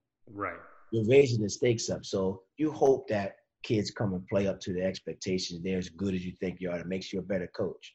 But I'm not looking at it from a fan standpoint, because all of a sudden you get ranked because you got a guy on your team that people think going to make that much of a difference. Because I also know, too, it don't always happen that way. Right. In fairness, I wasn't talking as much about the new players. I was talking about some of the old players who left. What about them? I'm saying, does this team, is there any addition by subtraction? We won 20 games this year. I think we're going to be an NCAA team, right? And guys, I want guys who are on the same page as everybody else. I told you, I thought Canby was the greatest teammate of all time. That's what you need to be successful. You need guys who believe in what they're doing as a group, as a team, and we are doing as a group with the coaches. That's what you need. That's what makes you successful. So if you have people who are not on that page, then they should move on. It's going to be hard for them. Right. Now, so that's the bottom line with that right there. Now, the guys that we lost, great kids. Yeah. Great kids. Good students, right? Actually, they can play hard for us. Or if they don't play hard for you, you're not winning as many games as you did. You're not making that jump if they don't play hard for you. But in the end, everybody got to be on the same page. And if you're not, that can hinder you from reaching your potential. That's the big thing right there. So that's the way I look at it. You know what I mean? As good as it might have been for us, right? Everybody got to be ready. And if they don't feel as though they're on the same page, then you know what? You should try something different. Right. I get that. Well, and I think a lot of the optimism looking forward, because we've had the pleasure of talking to, a couple of the guys coming in, is you might not as a coach or even as a player, no matter how hard you work, be able to control how really successful you can translate your game to the next level, especially as a freshman. But it just seems like these are hard-nosed kids, smart kids, kids who are already buying in, and that's who they are too. It's about the team, it's about winning, it's about competing. And that when you have that kind of attitude and personality stacking your whole roster, some guys maybe develop faster or better than the others, but you're building this thing that's going to continue to win 20 plus games because of, as much of anything, the kind of guy you're bringing in. I think, at least for me, that's why I'm so optimistic. I was like, man, these are good dudes you're bringing in. Yeah, I hope so. Yeah, maybe not. Maybe it's all bullshit. No, I mean, you gotta be a little lucky. You always want to have some good character kids. I think that goes a long way. Again, everybody wants to buy in. It's hard nowadays because even if kids are good kids and they do the right things, it's a different era, because if it doesn't go the way they want, they leave. You know what I mean? So that's a little bit, back in my day, you waited your time. Even when I became a head coach, you're like, I don't play as a freshman, I'll be ready as a sophomore. You know what I mean? They don't do that nowadays. You know what I mean? It's all, full steam ahead. I got to do this. I got to do it right now. And if not, I'm not satisfied. So that's most kids nowadays. But you try to bring in a certain guy who's going to be good character kids, what we've done. We've had some really good, really good kids in that respect. Not a whole lot of problems or anything like that, other than being kids. Guys who can play pretty good, who I think we've done a pretty good job of that. That's one reason why you're able to get the wins up every single year. Now it's about, okay, since we got all these guys together, all right, let's take that next step up. And a lot of the things with that next step up is because you have had some success. All right, is okay, how much success do you really want to have? And that's where the buy-in comes in at.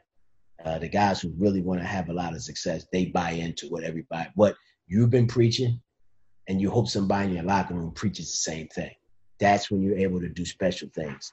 And I think that's when, hopefully that's the way it is with the guys. We recruit certain guys. We're not just recruiting guys just to recruit them.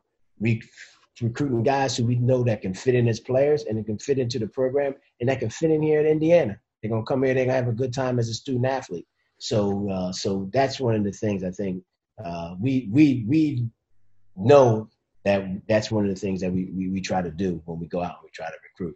Now, the whole thing of getting those guys to do certain special things, which I think you can do here at Indiana. I think that's one of the biggest difference. I think you can do special things here in Indiana. Now, a lot of it has to do with what's your buy-in. You know what I mean? If you all want to do special things, everybody got to buy into what we were doing.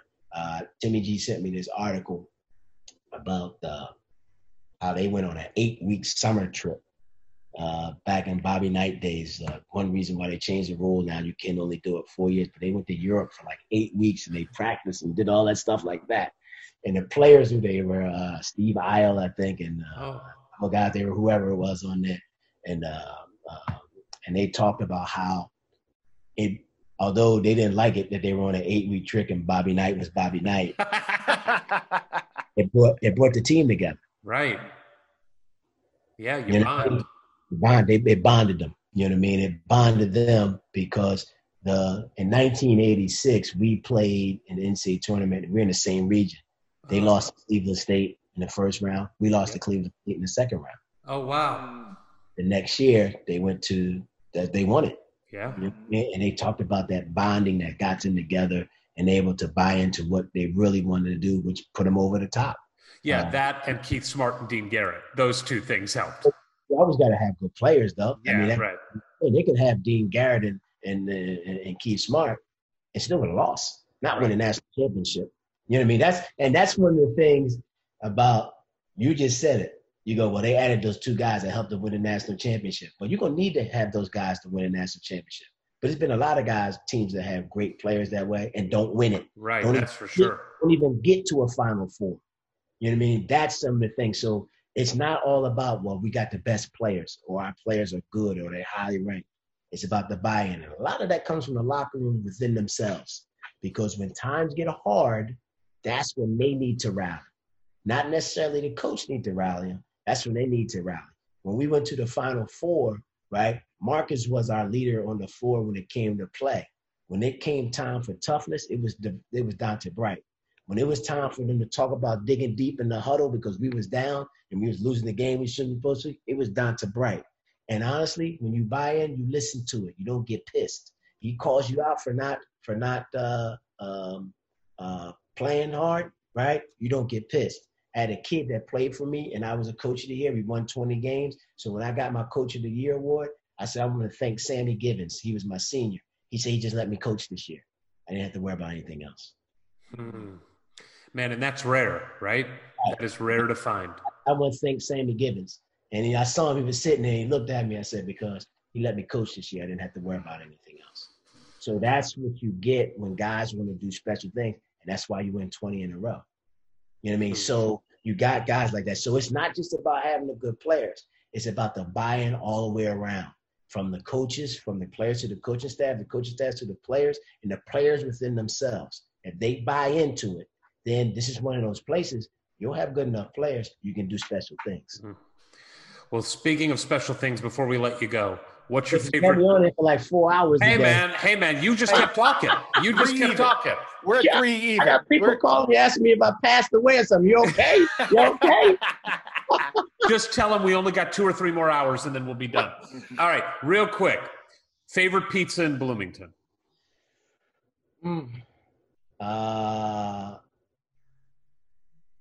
I would probably say Avers.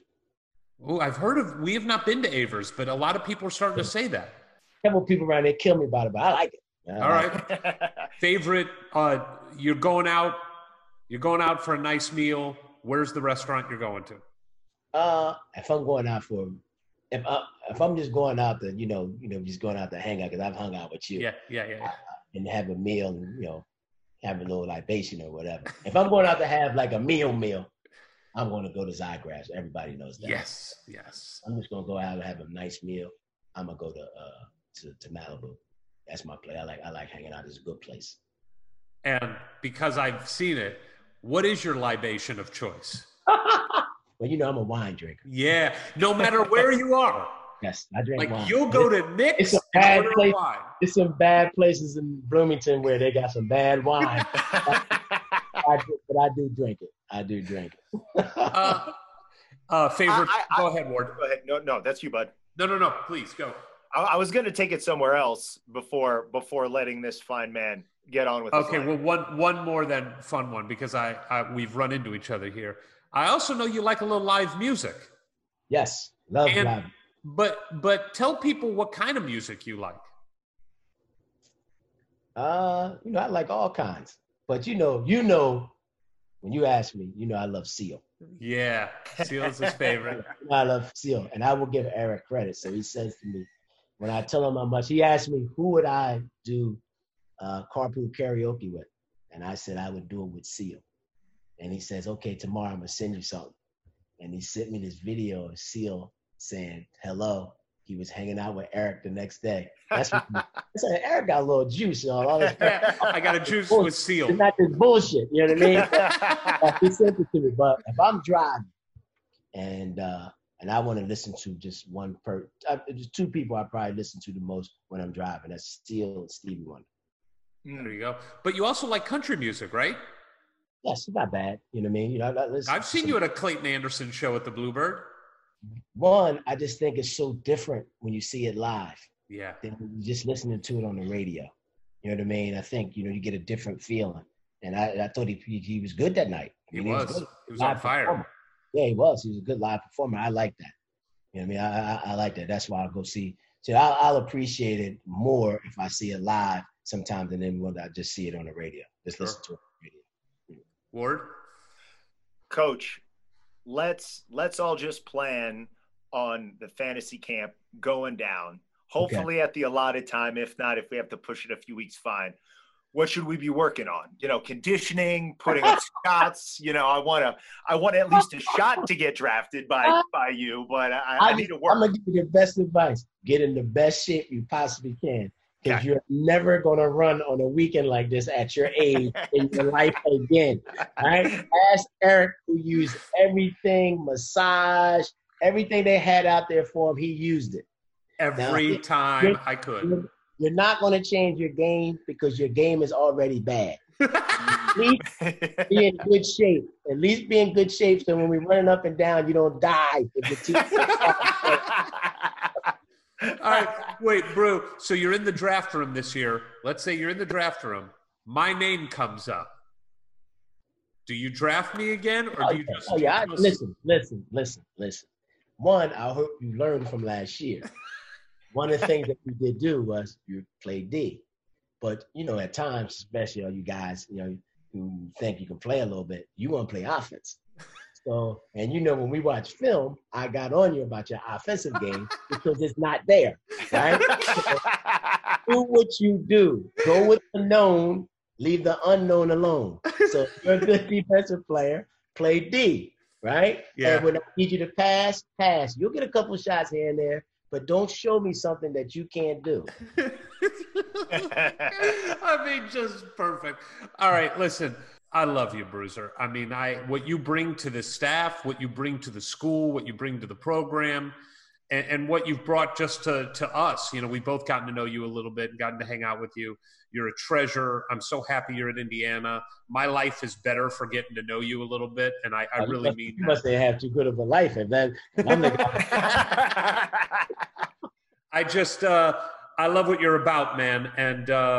And thanks for sharing the personal stuff at the beginning of this too, because we can talk about basketball and have fun all we want, but there's nothing more important than what's going on with real pain and anguish in people's lives. And you helping to share a little bit of that, hopefully gives people perspective that at least makes them think, be silent, and then listen a little bit like you laid out. So thank you, Brew. I really appreciate it. I appreciate it. I'll be honest with you guys. Remember we talked and y'all talked to me about how y'all had guys on for a long time. And I was like, who's going to be talking that long? But we actually were on for a long time and we're good. I appreciate y'all guys having me on. This is great, man. And as somebody who hasn't got to spend the time with you as Eric and representing more of the fan base that way, after 3 hours of this, it's like, I speak for a lot of people when we're just going to be rooting that much harder for you because you're not just a coach right now. There's a human being here that we all really want to see succeed. So you let us know what we can do as podcasters, as fans, because we're just here to see you guys succeed and to support you in any way we can. I appreciate that, guys. Unless you go to a different school that we don't like, and then I don't give a shit. I don't give a shit. All right, buddy, be good. All right, guys, thanks. I appreciate it. Hoosier Hysterics. Hoosier Hysterics. Yeah, I know I say this all the time, but I don't care. I absolutely love that guy. I love him. What's there not to love? And I mean, I've heard you speak at length about how much of a joy he is to be around, particularly from Fantasy Weekend. And, you got to know the guys in a way I didn't. So even in our trips back to Bloomington, I lay back a little bit because I don't have that bond and connection that weekend provided, and, get to have little exchanges and get a little insight into that. But after 3 hours where I could have listened talk about anything for another 3 hours. Like Seal, we could have spent 45 minutes on Seal. I would have learned a lot more stuff and came away with a new appreciation for Seal. But yeah, man, that's when you start feeling really good about the program is getting to know these guys on a deeper level. And obviously we all see the way things are trending with wins and recruits, but it's just like, I love these guys. I personally love what they're all about. And I'm just so invested in a way I never was before. I also love, it's what I said to you before, that he is the rare person who is just comfortable with who he is. Most of the time when you do an interview like this, you will say something, and it's very hard for the person that is talking to us to disagree with us. Like you don't want to disagree with the person that's interviewing you. But like, we'll lay something out and Bruiser will be like, all right, I hope, I don't know. Like, it's just, he's so honest. He's been through it. He's lived a life and dealt with things that you and I never have to deal with. And so he's just honest and he's himself and he's blunt. And you can tell there is just a built-in toughness to him that life has. His name's Bruiser. Yeah, I mean, from the beginning. Because he survived, an intestinal problem. For the first 6 weeks of his life. So it's imprinted in who he is. It is. And you just want that on the team. That's why, when you read some stupid like posts on message boards about, well, I'm not sure what this assistant coach is doing. I don't see this assistant coach talking to someone. You have no idea what's going on. You have no idea what life lessons this guy is pulling a kid aside and talking to him about. You have no idea what he's sharing with the kid in private moments that resonate with that kid, that help him get, over that hump or work a little harder or change your thought process a little bit. We have no idea. And the truth is, like, we still don't know, but we know how much we like these guys and how human they are. Well, but getting into these conversations over the last year and a half, we've talked about it before, but it's taking on a whole new meaning of how some of these guys came up. I remember AJ Moye, the first interview we ever did, Deron Davis, which is one we did recently and we haven't put out there yet.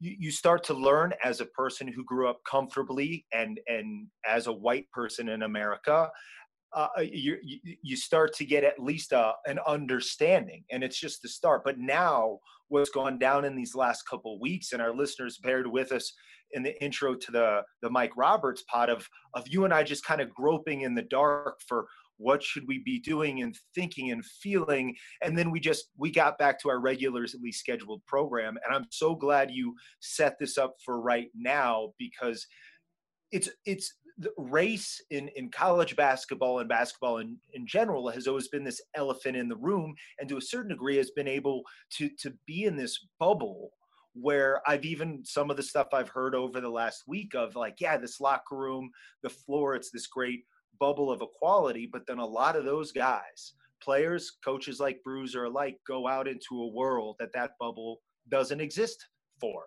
And we don't even think about that. So it was very, very generous of him to help enlighten us in a way that we didn't even realize we didn't know what we didn't know. But I think a lot of us out there want to be better people and more supportive of these athletes who bring us so much joy.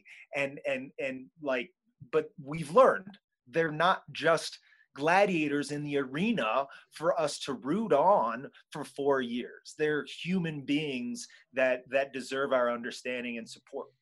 And the story just makes you, like you said at the end, it was perfect. It makes you root for him more. I mean, you get a sense of what's behind it all. And I mean, by the way, I had no intention. This is what I mean, again, by him being comfortable in his own skin.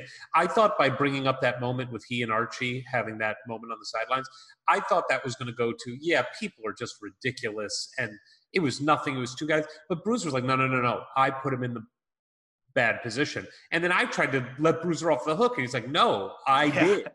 And again, it's like, it's just a full-grown man who is comfortable with who he is and comfortable enough to say what he did wrong, what he did right, what we say that's wrong, what we say that's right. And I'm just so happy that he's at Indiana. I am. I want them to have huge success all together so that each of them, because obviously I think both Mike Roberts, we talked a little bit about it, BRUISER, obviously, and I'm sure Tom Ostrom, if we get the chance to talk to him, they all have ambitions to either be a head coach for the first time or be it again. I wanted to ask BRUISER about that because he did that, for 20 years. Does he? Okay. Yeah. You know that. Okay. Yeah. I've asked him before. He does. I mean, ultimately, yes. I mean, look, and I think he's not at the point in his life where it's like take the foot off the gas and just be the assistant. He likes to be the one steering the wheel, and being an assistant requires a different set of skills. Yeah. Which makes it all the more amazing for him to give his all and apologize to Archie and all that stuff, because he knows what it means to steer the wheel, to be on the other side. And I love it. I want success for all of them, obviously selfishly, because I want Indiana to win because it makes me happy. But I want these guys. Look, they all win a national championship together. Archie can pick any assistant he wants from anywhere in the country, and they all go off, and the coaching tree of Archie starts to flourish across the nation. Just not in the Big Ten, just in other conferences. Far away, and not to some other schools that we hate either. Right. But he's just a great guy. His energy is infectious. I hope that people that listen to this feel that, because Ward and I were just laughing and smiling the whole time. He's just infectious. And we have stayed away from doing Zoom or FaceTime where we see the listener, because we feel like doing these just with audio has because we didn't have any evidence to the contrary, allows people maybe to feel less self-conscious, like what do they look like and stuff like that. But at least in this case, our first sort of try at this, because I'm in a situation where we had to do it over Zoom, it was great to see him, and that big infectious smile and the thoughtfulness in his eyes as he's taking us back in time or thinking about what's coming up. It was really great. It was really great. And I think anybody who spends time with him, high school recruit and parents in their living room, I'm sure it's really hard to come away from a conversation with BRUISER and not just be taken with the guy. I guess we have to release the video now. Maybe, or pay per view. Yeah, right. We'll definitely get into that. I just love them. I just want Indiana basketball back. The fantasy camp, like you said, right now is on course for mid to late August. I am so hoping. I've already started my dieting. Trying to work out more. But like BRUISER said, I'm going to leave my offensive game alone, leave the unknown alone. That's what he said. I feel like that's a known, though. Yeah, it's fairly known. So I hope you guys enjoyed that as much as we did. Hope you're all safe. And follow us on Twitter at Hoosier Hysterics for the hysterics. No E, no I. But the sometimes why. From the halls of assembly, you'll hear us scream and shout. Our love of Indiana is manic and devout. Archie and his boys, we discuss in unique manner. We won't be satisfied until we hang another banner. Us two goofy guys go by names of Ward and Eric, and as you probably know by now, we're Hoosier Hysterics. Hoosier Hysterics. Hoosier Hysterics.